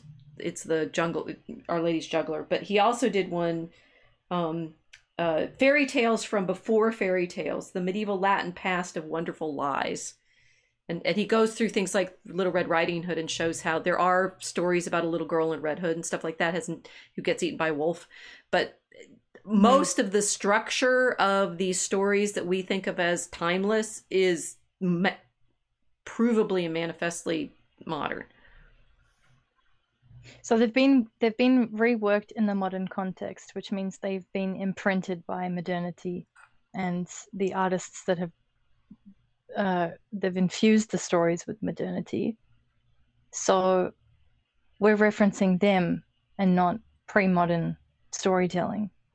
Now that's interesting because that changes the soups as well. That changes the soup. That changes the Rubik's Cube completely, yet again. The Grimms are basically doing what Tolkien did, which was write stories that should have been. Yeah. But if they're the only ones we're referencing, we're stuck chronologically somehow. We do have this Tartarian Empire problem, which is sort of like, where is the past, right? Is there an actual past that we can have access to? We started the stream tonight talking about Christ, right? Yes. Is there an actual past of the story that we're actually living in? Can I answer that? Well, let's the boomerang is still out and it hasn't hit the kangaroo yet. Okay. What did the Grimms do? Still right. And this, so much of this relies on this premise. Like, so Bettelheim comes along, psychologizes all the stories in the 60s and 70s. The feminists come along in the 80s and say, no, women are being oppressed by these stories, which they're reading through Bettelheim. Freudian version, right? So the oppression is of a Freudian structure. The Grimms stories are often used as the proof of how oppressive and bourgeois all of this stuff was. Okay, I'm hearing a lot of oppression. Because Snow White's housekeeping, right? Oh my goodness. Well, of course she's housekeeping. The Grimms are writing it for the 19th century. To sell books. Did we mention we have a Kickstarter? Keeping houses. They're selling books, and we showed you with the frog prints, right? They rewrite these things to be more readable because they want to sell more books. And yet, let's go through Snow White just a little bit. So they're different elements, and I promised I wouldn't show all of Trina Chardheiman, so you have to buy the book. But so we have the mother, Snow White's mother, who pricks her finger, right? We have Snow White's relationship with her beautiful stepmother, and I do like that Hyman draws the stepmother as actually beautiful, right? She's not like wicked. I mean, she is wicked, but she's clearly bothered by the beauty of the younger woman, and yet herself very striking and beautiful long blonde hair, where Snow White has black hair. In this image, Snow White has a bird on her shoulder, which becomes significant in the Grimm version. That when Snow White runs away, I didn't put the hunter in, but whatever. She's surrounded by the dwarves, who Hyman draws very individually, right? They have different characters in their faces, but they're not comic, right? They're men, just short. The stepmother in her mirror, we see her now here racked with the need to make herself ugly so that she is disguised, and goes and offers the apple to Snow White, right? So we have these different, the stepmother, the dwarves, the apple, the mirror.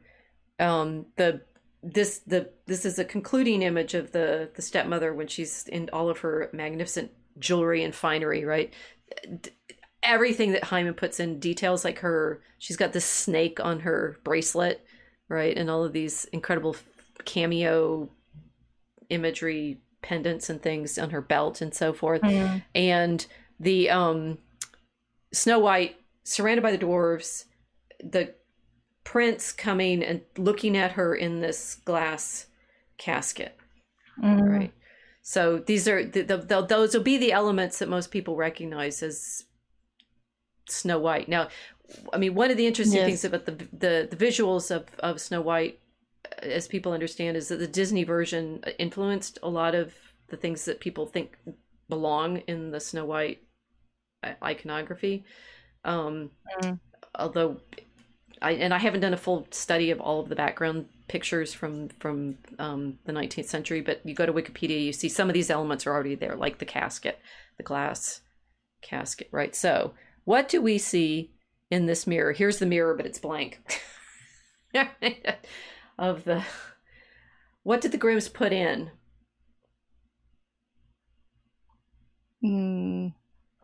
That really matters. I can't see it. It's blank. It's blank. Okay, so we need G. Ronald Murphy to help us. Because we know the thing to know about Ron Murphy is A, he's a medievalist. B, he's a literature professor. C, he's a Jesuit. I met him, and I fangirled him, and then he fangirled me, because I used his book on the Old Saxon Gospel Harmony, the Heliand, in my first book, and I called him my Virgil, which he was delighted by. He thought that was great. It's like my Virgil, and I think I picked that up. It's like, talk about story levels, right? I picked that up from somebody else as a phrase, like our Virgil, because it's like Dante, right? Virgil's going to lead us through this story, and Murphy led me through reading the Heliand, which we probably should do like a whole stream on. He's also done books on things like the Parzival, Wolfram von Eschenbach's Grail quest, which matters. He's done a wonderful book on the image of the tree, the tree of salvation in the Norse and Christian stories. So he is literally an expert in the way in which stories get translated into new cultures, and the way they get blended, the way in which the Christian stories will be incorporated. The point about the Heliand story is, for example, at the baptism of Christ, when Christ comes out of the water, Jesus comes out of the water, in the Gospels, a dove is present in some ways, right? Either it's physically there or it descends, or it's like a dove, right? In the Heliand version, there's an amazing twinning with the Odin image of the ravens that sit on his shoulder, memory and mind, right? And so Christ comes out of the water. There's the dove, which then is somehow like face vase magic. You can see one, you can see the other. It's blended. You see both the dove and the ravens. It's incredibly beautifully done, and you can read about that in my book, which I use his reading to see how stories happen and reference and play out. Murphy, whose reading we're about to share with you on Snow White, knows how stories work, right? How they play, how they get retold, how the power of the imagery is transformed through reference and repetition and rewriting. And he did a whole book on the Grimms called The Owl, the Raven, and the Dove. Maybe I should tell you the subtitles so that you appreciate how cool it is. And this is also on the reading list. The Owl, the Raven, the Dove, the religious meaning of the Grimm's magic fairy tales. Are we ready? You did read enough in the so now you see what I sent you. It's like, yes, this chapter on Snow White is by one of the like leading medieval scholars on layers of storytelling.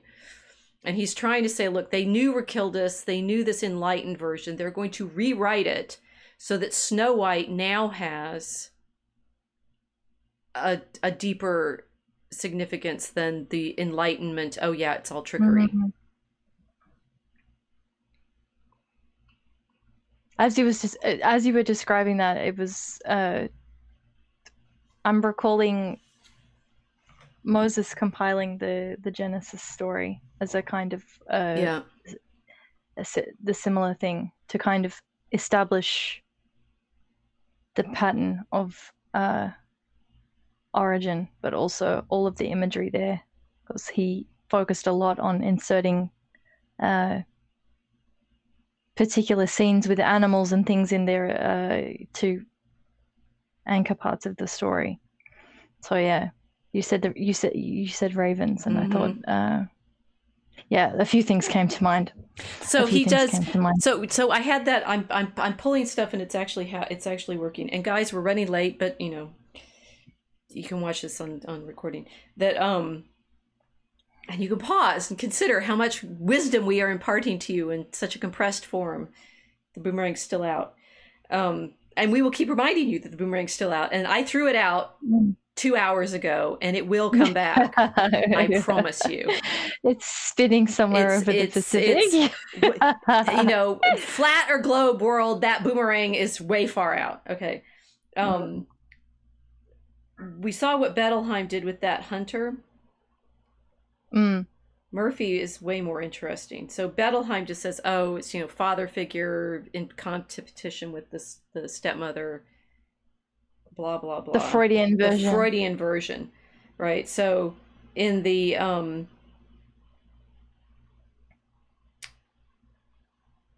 if you actually read Murphy, you realize that whole huntsman thing is Grimm. And not in a Grimm way. Right? So Wilhelm then introduces an incident that is not at all in the manuscript. When the queen calls the huntsman to take Snow White out into the woods and kill her, the story verges off in the direction of classical mythology. When Jocasta, the queen, the mother of Oedipus, wanted to get rid of her child, she too ordered one of her herdsmen to take the infant out into the wilderness and to abandon him on a wild mountainside to be devoured by the wild animals. So it has nothing to do with daughters, it's Oedipus, right? But so Jocasta is sending Oedipus out. The herdsman, however, took pity on the helpless young child and spared him. The herdsman returns to her and says nothing to the queen about letting the baby go free. First layer. Wilhelm Grimm then interweaves another ancient myth with this one. There is no substitution of an animal for the baby in the Oedipus myth. This brief allusion to the Oedipus story is therefore deftly interwoven with the biblical story of Abraham, in which an animal is substituted by the parent for the child who is spared. In Genesis 22, Abraham lowers his knife and does not kill his son Isaac on the altar, but lets his son go free and substitutes a wild ram caught in a nearby thicket for the child. Again, Bettelheim claims that it's about mothers and daughters, right? But this is the Abraham and Isaac story, so she's spared. The herdsman in Snow White kills a nearby young wild boar in order to bring back its lungs and liver. Lunge and Leber, the alliteration helps make the act seem northern and medieval. To Snow White's mother, the queen. He's not done yet. Wilhelm then... This is cool. I'm enjoying this a lot. It's funny. It's so ironic. Keep going. It's art, right? It's like Grimm did this on purpose, and it's the overlaying and interlaying of all these stories. Wilhelm then completes the incident by giving it a Germanic twist at the end. In the myth of Siegfried, the dragon slayer, the same request is made by the treacherous Regan, who shows Sigurd how to kill the dragon by digging a camouflaged pit in the earth and striking up from below. Regan hopes, however, that the venomous blood will then pour into the pit and destroy the hero, and the treasure will be his. This is the passage in Pedro Colum's retelling. Okay, and it's long, right? Sigurd takes the heart out and roasts it. Takes a heart from the dragon and roasts it. Okay. When the equally cunning queen sees the cut out lungs and liver provided by the hunter, she has them roasted triumphantly as if she were incorporating Snow White's magic beauty into herself, just as Regan wished to incorporate into himself the magic wisdom of the serpent, the dragon. What the stepmother eats, however, is the life of a pig. Okay, so whatever Bettelheim did with that, right? Grimm, it's like taking a exquisitely crafted stained glass window with layers and layers of imagery and references to the classical tradition, the Germanic tradition, and the biblical tradition, and claiming that it's nothing but, puberty. I mean, it may be puberty, but it's like this kind of ham-fisted psychologizing of the 20th century eradicates the level of art that actually went into the crafting of these stories by the Grimms, whose are the version that we're using in all modern retellings of them. Yeah, it's like taking a cathedral and building an office building over the top of it, isn't it? You just think, where's all the detail gone? It's no, we don't need that. We just need this. It's almost making utility out of the story, and then not having the reference. That's why I was laughing, because they've taken something which is like pretty heavy with Semitic references, right? We're talking about Abraham and Isaac. I mean, this is the foundational myth for the Hebrew people. This is it. And then, like, kind of like covering it up and having this, or just, that all of these other references and making it into a utility story. Yep. Far out. So everybody keeps doing this to. This is what. Okay, so but this makes sense now. Why these stories are used by people that want to create a utility culture and make people behave as though they are utilities instead of people with souls and minds and spirituality and complexity.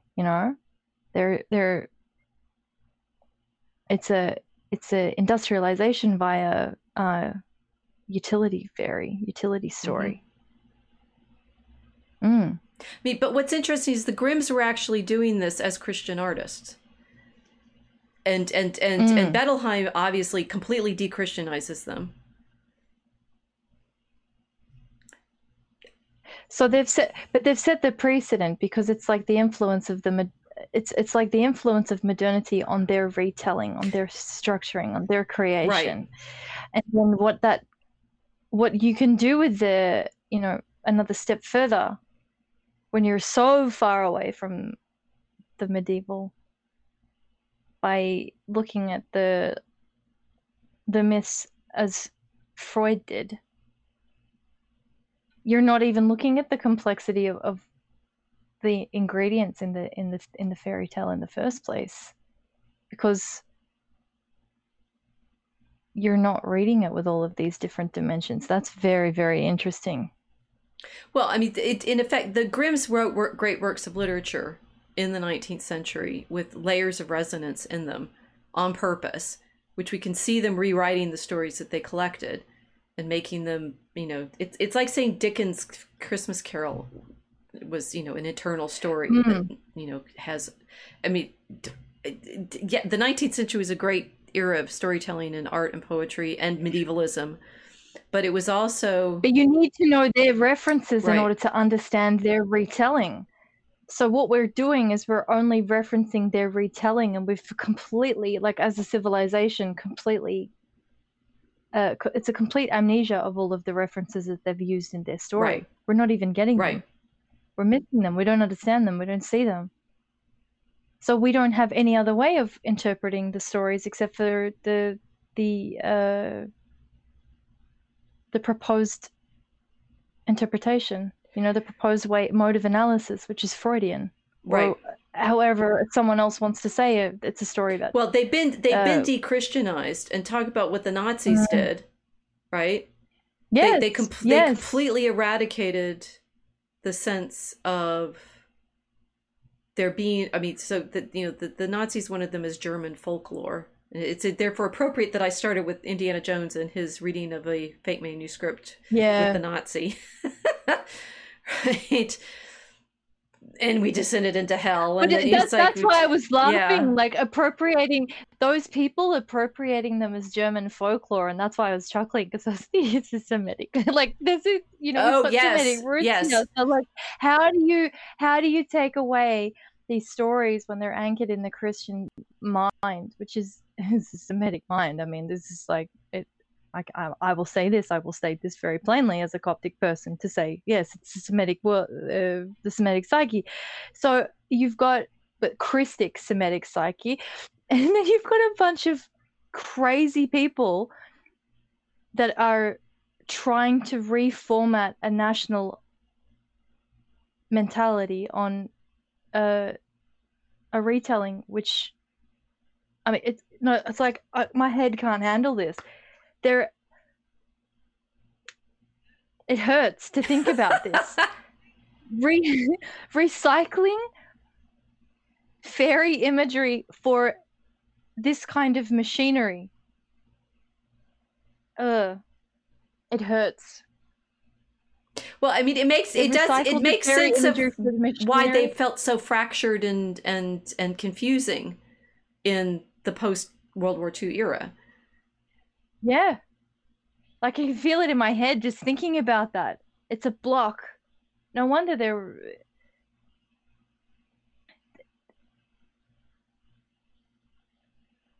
The Rubik's Cube is broken.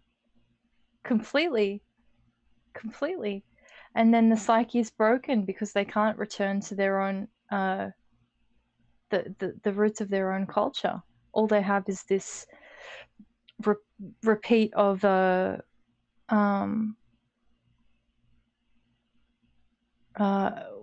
anti-fairy. They're stuck in it over and over and over and over again. Well, so in the image I'm showing right there, there's nothing in the mirror. Right? They see nothing in the mirror. The mirror is horrified, right? This is great. Yeah. Trina Schardheim detail. It's like the mirror is going, because their face is around it. It's like there's nothing in it because they're never actually... But I mean, and you could see this is my intense frustration forever as a medievalist, right? What's interesting is the ancient world is considered like cool and woo-woo, right? And the medieval is a source for cool decorative motifs. I'm not sure, but when you say you're medievalist, is you're one of those dark age people. Yes, the age of light that the Enlightenment decided was going to eradicate and restory as the period in which Albertus Magnus gets the mom pregnant, right? We can't possibly believe that, those little men that live in the woods and take in travelers and wear hoods are the good guys. Murphy does a nice job on this. It's like when the prince comes along and he's expecting to take lodge for the night with the little men in the woods. Who are they? Could it be? Say the word. Monks. And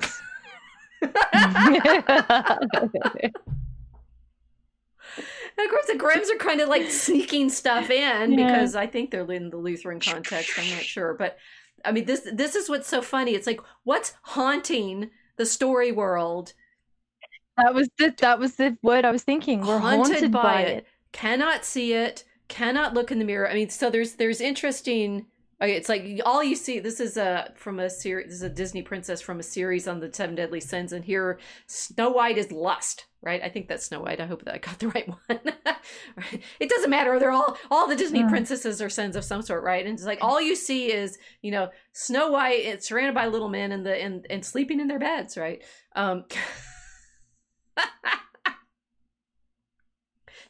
They sleep in a dormitory and they're in fact very good housekeepers, and she takes a little taste from each of their I don't know about the mining, right? That's a little confusing, but it's like there's so many ways they clearly are like talk about, like, what would the English write about if they have no monks left, but they know that they stole all their property?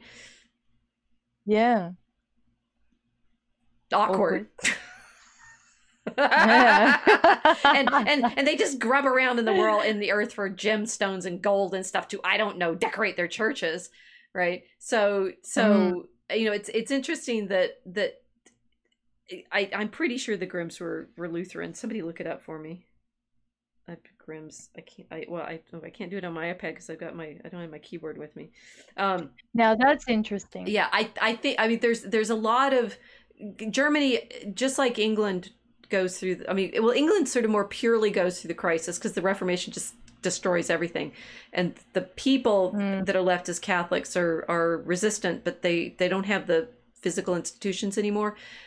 Germany is, of course, A, not unified until the 19th century into Germany, and B, fractured into all of these different regions. So Bavaria is very Catholic, and I don't know, Saxony is very Lutheran, and it's all mixed up, and I don't know which region is which. In the, you know, for all of modernity, Germany is literally schizophrenic because A, it doesn't exist, and B, I noticed in the article that the first thing that jumped out at me is that it's described Germanese plural, which fits because that's what it is. It's not a unification, not a unified place. It's a bunch of side quests all stuck together constantly, and even to the point of like which High German or Low German, Snavischen or Snavischen or Snaveisen or what. I mean, it's like that the dialects are not standardized until the 19th century. It was like which ones counts as the national language. I'm a little bit riffing off the top of my head on this. I don't really know Germany that well in the modern period, but I know that that whatever they're doing in the 30s, it's new, right? Because Bismarck had only just done it in the late 19th century to create a political entity of the German state. Okay. Oh, no, this is having a lot of there's a lot of things clicking now. Yeah, this makes sense. You don't have a unified.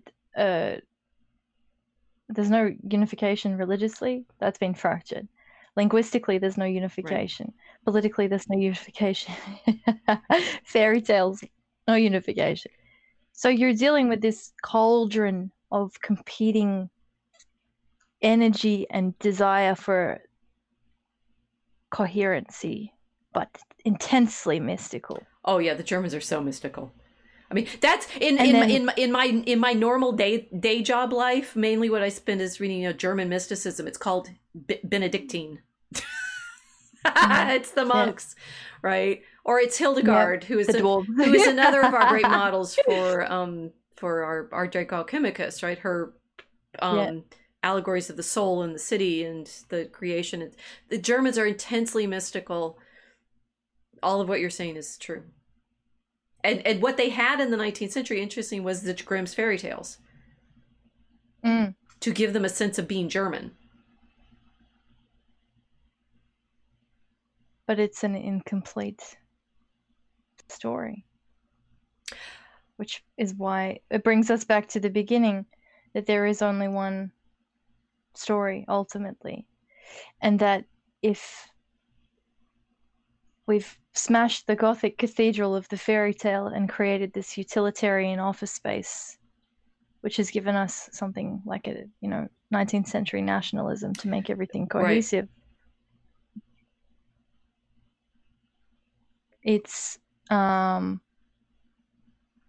practical, right? I mean, it works. So so-called it works, but it's not satisfying to the psyche. It's not satisfying to the soul because it's not complete. The references have been lost. The mind still can't rest. It's not able to fix on the foundation of that fairy tale because it's lost its references, and so it's not going to sit in a stable way. I don't know if this is making sense, but this kind of what this reminds me of is like a kind of catalyst for fan fiction frenzy. Mm. Well, I mean, in some ways you could say the Nazis are like the epitome of fan fiction frenzy.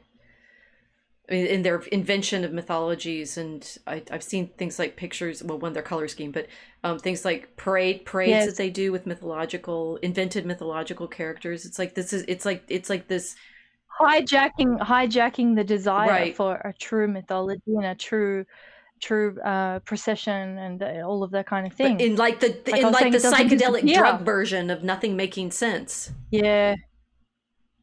Fear and Loathing in Berlin, yeah. Horror.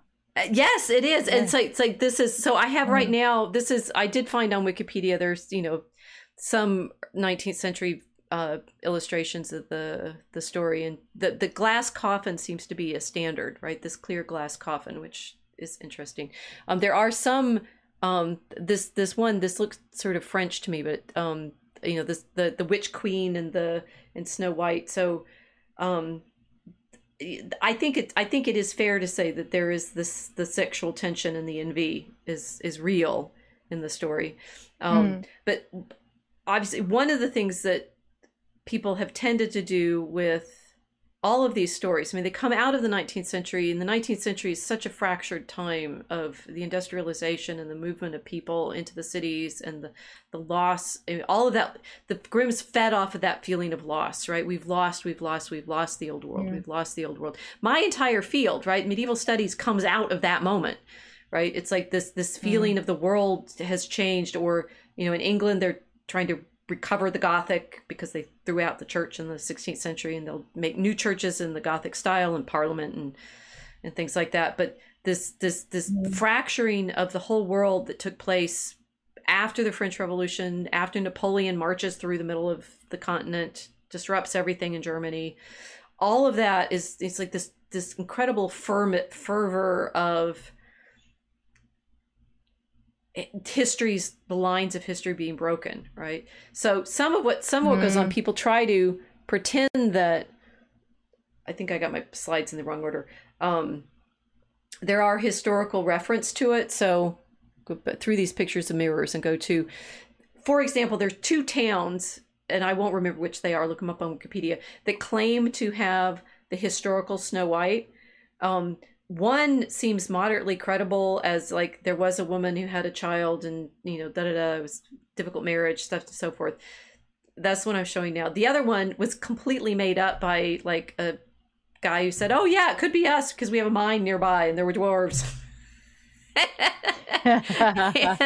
and that desire to be in the story, right, is saying our town is the source of that story. And so they're taking something that's very clearly, if we do the literary analysis, invented by the Grimms in the 19th century as a structure, and saying that's ours. That was our, it's like, saying that the real events of this fairy story happened in our town, which then gives your town more reality because it fits with the fairy story. It's a sort of fascinating problem, right? So we go back to the mirrors upon mirrors.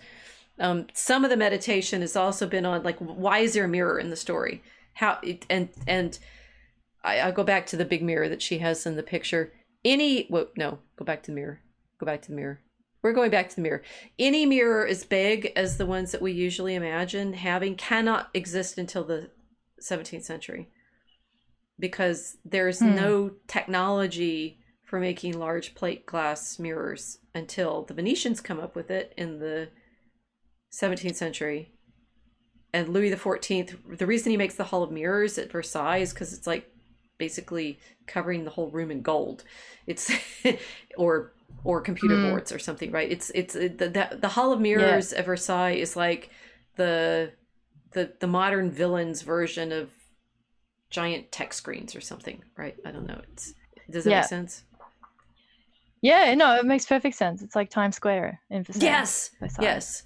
Yeah, like you had nothing but moving billboards, right? That was the Hall of Mirrors. So these big mirrors, if the story depends on having that kind of mirror, it's a completely modern story. Now, some of the you could say, well, no, there are mirrors before that. Now I'm going to the mirrors. We know from the 15th century there's good enough mirrors technically to actually have proper reflections in them. Prior to that, mirrors are not that great, right? And like high medieval mirrors, they're little compact things size, or like little hand things. The glass technology, again, it's the tech. The glass technology is not good enough, and the silver backing and things like that until the 15th century, and therefore there's whole schools of argument saying, oh yes, from the 15th century you start having the sense of the self, the selfie, because the mirrors, the mirrors from the 15th century start being clear enough that you could look in them and actually see something that looked like yourself. This one's showing an artist using her mirror to do a self-portrait, so a selfie. You can see where I was on the internet this afternoon. But there's also these famous pictures by things like Van Eyck. This is the Arnolfini wedding, where the mirror, again, it's like putting this high tech thing in the picture. The mirror is a convex, one of those bulby ones, right, that shows the whole room. So, you know, like what kind of mirror the queen is looking in to get the truth is a kind of interesting tech question. It is. Medium problem. It's a total medium problem. If she's using one of the old, like if she's using an ancient mirror that were made just of polished metal, we're still recording. We are like the Egyptian style that they used to redirect light beams around rooms for lighting. Yeah. But the old style mirrors, when Paul says through a glass darkly, he means mirrors aren't that great. You can't see in them clearly. All you see in a first century mirror is a metallic something. Yeah, it's like looking at yourself in a car side. So he couldn't have written that phrase if it was now. Because now we see mirrors. There are no dark glasses. We got high definition LG screens. He would write it up to different. It wouldn't be darkly now. It would be mirror imaged or deceptively or pixelated or something like that. The darkly in his mirror is because those ancient mirrors are technically not that crisp, whereas what we think of as a mirror now, these large rolled glass silver backed stuff, that's a high tech of the 17th century. Well, that changes my reading of the evil mother staring at the mirror. It's kind of meta. It's like modernity trying to stare at fairy stories for meaning. Ooh, and then not having the clarity. Yeah. Isn't it? So Germany's staring at this shit mirror because it's completely detached itself from Christic reality through all of these side quests and fan fiction insanities. Staring, and never seeing anything. But it's a modern image. Yes, but it's still not clear if you're not referencing the Gothic and the medieval, and you're only referencing the utility of the office building that's been constructed in its place. That's the glass darkly, the fairy story. The fairy story itself is the glass darkly. Yeah. Obsessive fixation on it because you know that there is something there that should be there, but you can't see it. So the Grimms actually did know what they were doing, and here's an image from their first edition, or a Sneewittchen, and here she is in her glass coffin with the inscription. There's one dwarf sitting next to her, and there are 3 birds, which are the birds that Murphy used to title his book: the owl, the raven, and the dove. And they watch over Snow White when she's in her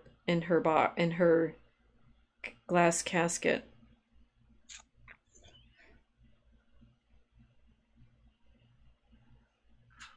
And who comes to stand and watch and see if this very open appeal of a glass casket on a mountain is answered?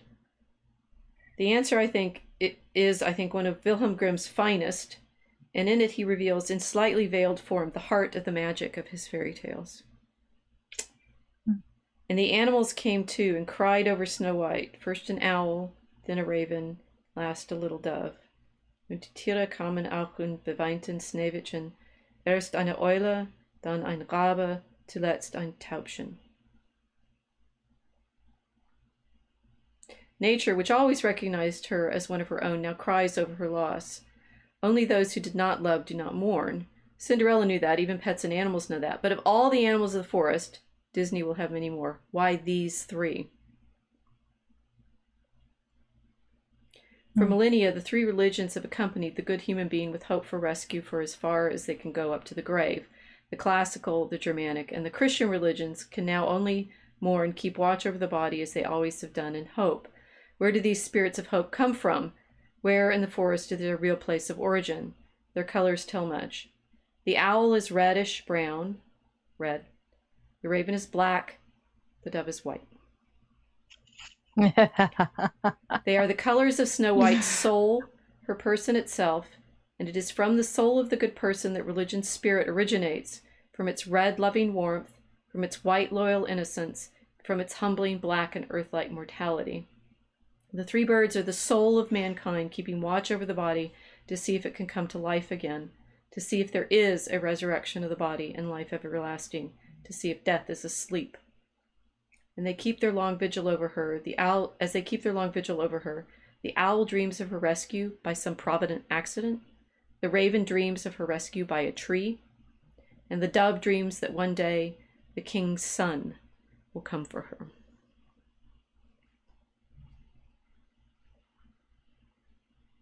That's so sad. Oh no, it's beautiful. It's not sad at all, because the king's son does come. And finds her in a glass coffin and welcomes her back into life. Now, what's funny is I never got this reading just the Grimm version. My German is not what it should be, given how much I wanted it.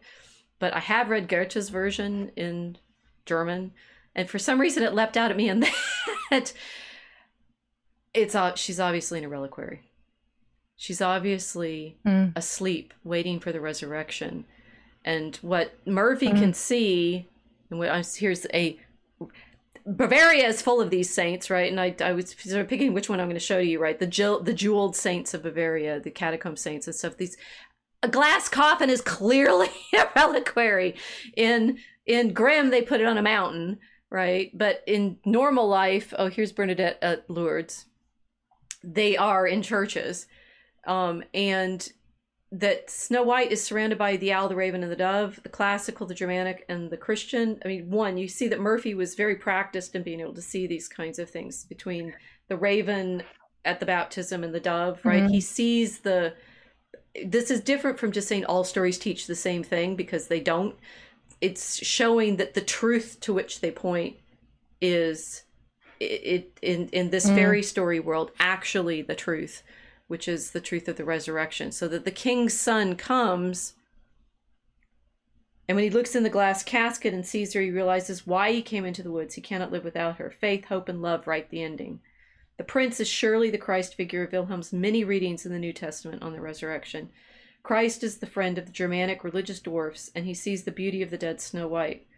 Wilhelm seems almost to be thinking of St. Paul's famous equation of death with sleep, as the prince asks if he can take her with him. And Murphy quotes from Thessalonians. And then they try to carry the casket away, and they trip on a tree branch, so the raven is satisfied. It seems to be an accident, so the owl is satisfied. But the dove understands that it's the prince who came and raised her back to life. And Trina Schardt-Hyman, to her enormous credit in her representation, gets that this is a Christian story, because in her opening scene, I had her the earlier picture with the queen looking at the 3 drops of blood, which Murphy also points out is from Parsifal, right? Parsifal is stunned into sort of meditation on his love by 3 drops of blood on the snow. Wilhelm Grimm is very, very educated in stories, and he's putting them all into his story, which is exactly what we're doing with ours, and doing it on purpose to pull out all of those resonances that are constantly there. But it's not just of, oh, the numbers of times that we've told the story about a woman who's jealous of her daughter, right? It's this beautiful representation of the hope of our faith. And I'm showing now the facing page of the picture in Trina Schardheimer's picture, where the mother's looking out of the window into the snow. In fact, what she's also looking at is a representation of Our Lady and her son in a triptych, right? And that kind of image, this religious image, is of course what the Reformation destroyed, but which is there at the heart of all of these stories. It's the image that is the reality of our hope and our joy. And that Grimm put this into the stories, and nobody sees it now. They just go with Bettelheim and say it's Freudian. Is a destruction up there with the destruction of Germany's medieval treasures by other means.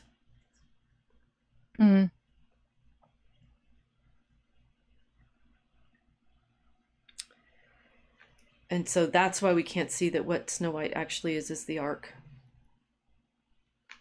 And Mary, I mean, that she's sleeping waiting the resurrection, but we have her in this things that show up across Mary, the Ark of the Covenant, right? Catholics also view Mary as the New Testament Ark of the Covenant. The Old Testament Ark of the Covenant contained 3 items: the Word of God, the manna from heaven, and the rod of Aaron.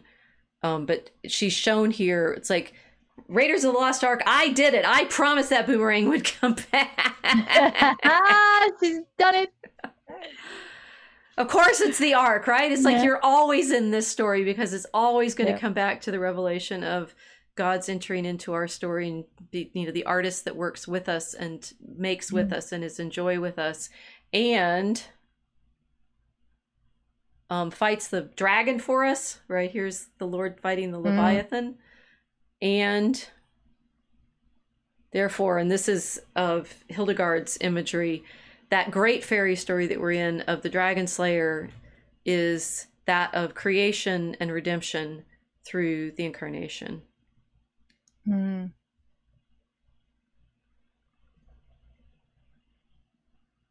Well, I mean, I'm thinking as you're describing this, the like that kind of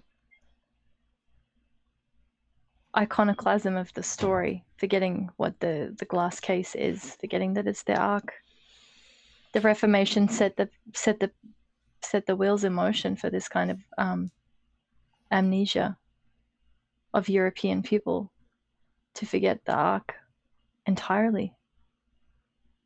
Mary as Ark, Saint Mary, the Virgin as the Ark of God. So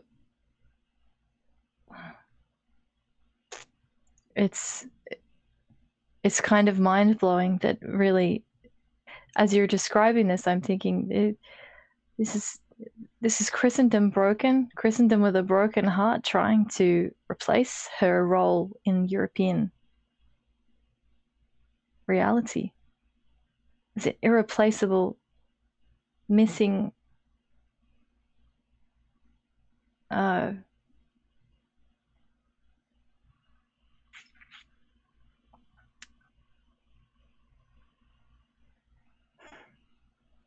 it's not even a totem. It's the guiding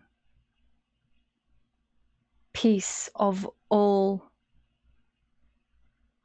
our mythology. The reality of the story that we're in is that Ark that's been Blasted by dragons. As indeed Notre Dame was in 2019. Still more believable than the official story that it was blasted by dragons. It's Notre Dame. It's the Yeah. Ark.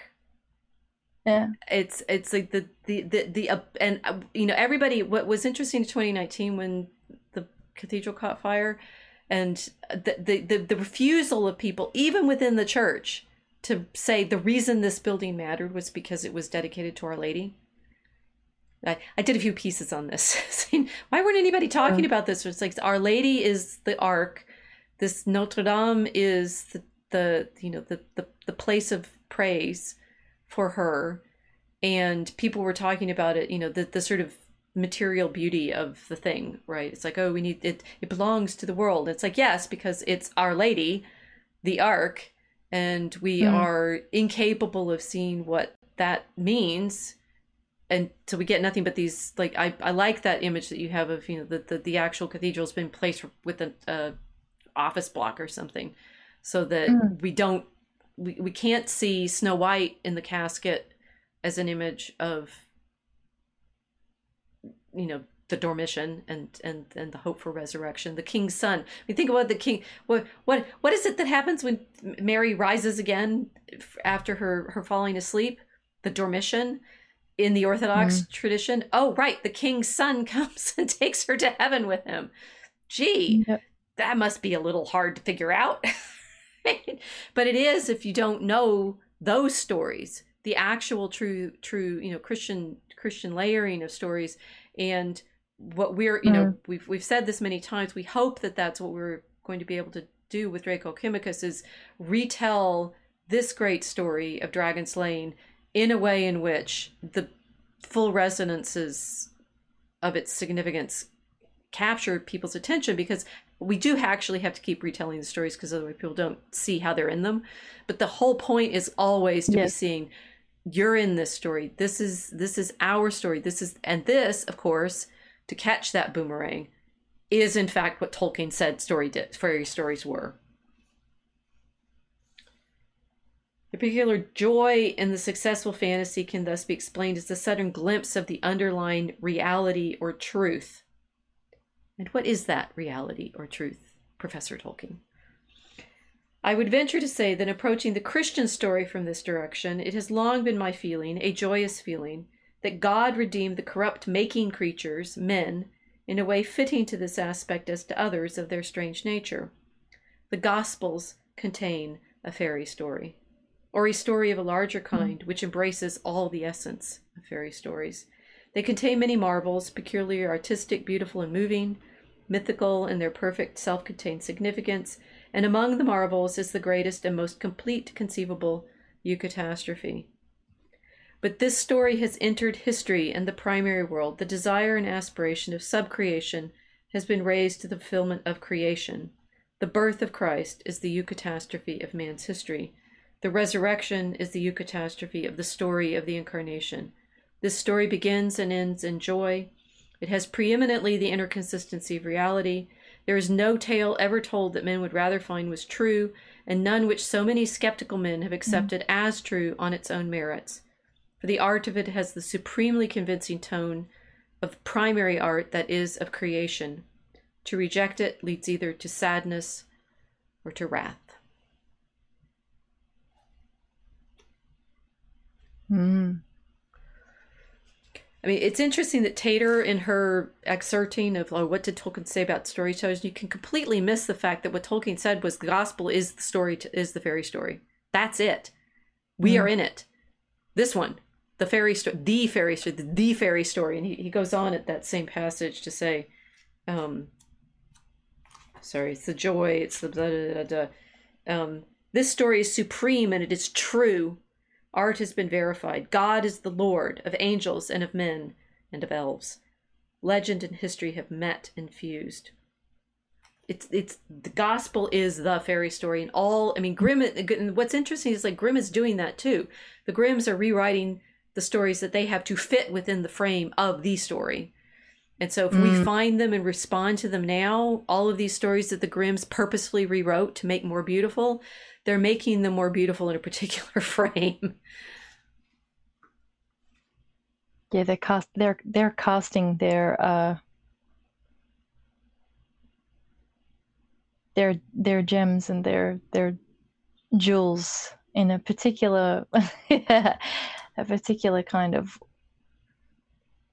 wax impression to make a very beautiful reliquary. Yeah. From which we will rise again. It's magnificent.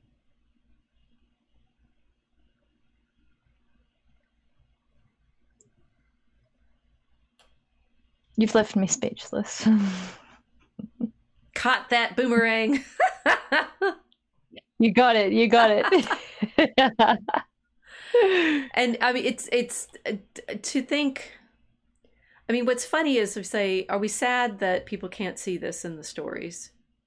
That you know they're wanting them to be sort of floating out there in an ether of a soup of stories that the sort of quintessential human truths of sexual dynamics, which are true, which we should deal with in stories, but not recognizing that the reason, I mean, so I say, why do these stories have such power over this? Well, possibly because they participate in the story that's true. Yes. This is why Tolkien stories do. The Lord of the Rings does, because it's Christian too. Yeah. It doesn't resonate unless it's anchored in the truth. Right. And what's wonderful, so in our story we have the dragon looking at himself in the crystal, right? Which is like, you realize all of this mirroring problem is constant, right? Are you able to look at Christ, or are you looking at yourself in some kind of reflection? The idolatry is constantly. So Snow White, the stepmother's mirror is obviously idolatrous of herself, but that is what Satan does, right? He's always wanting to look at himself, talk about himself, be proud of himself.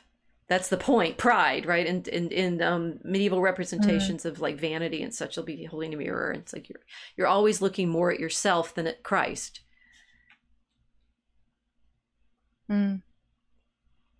It's modernity. That's modernity.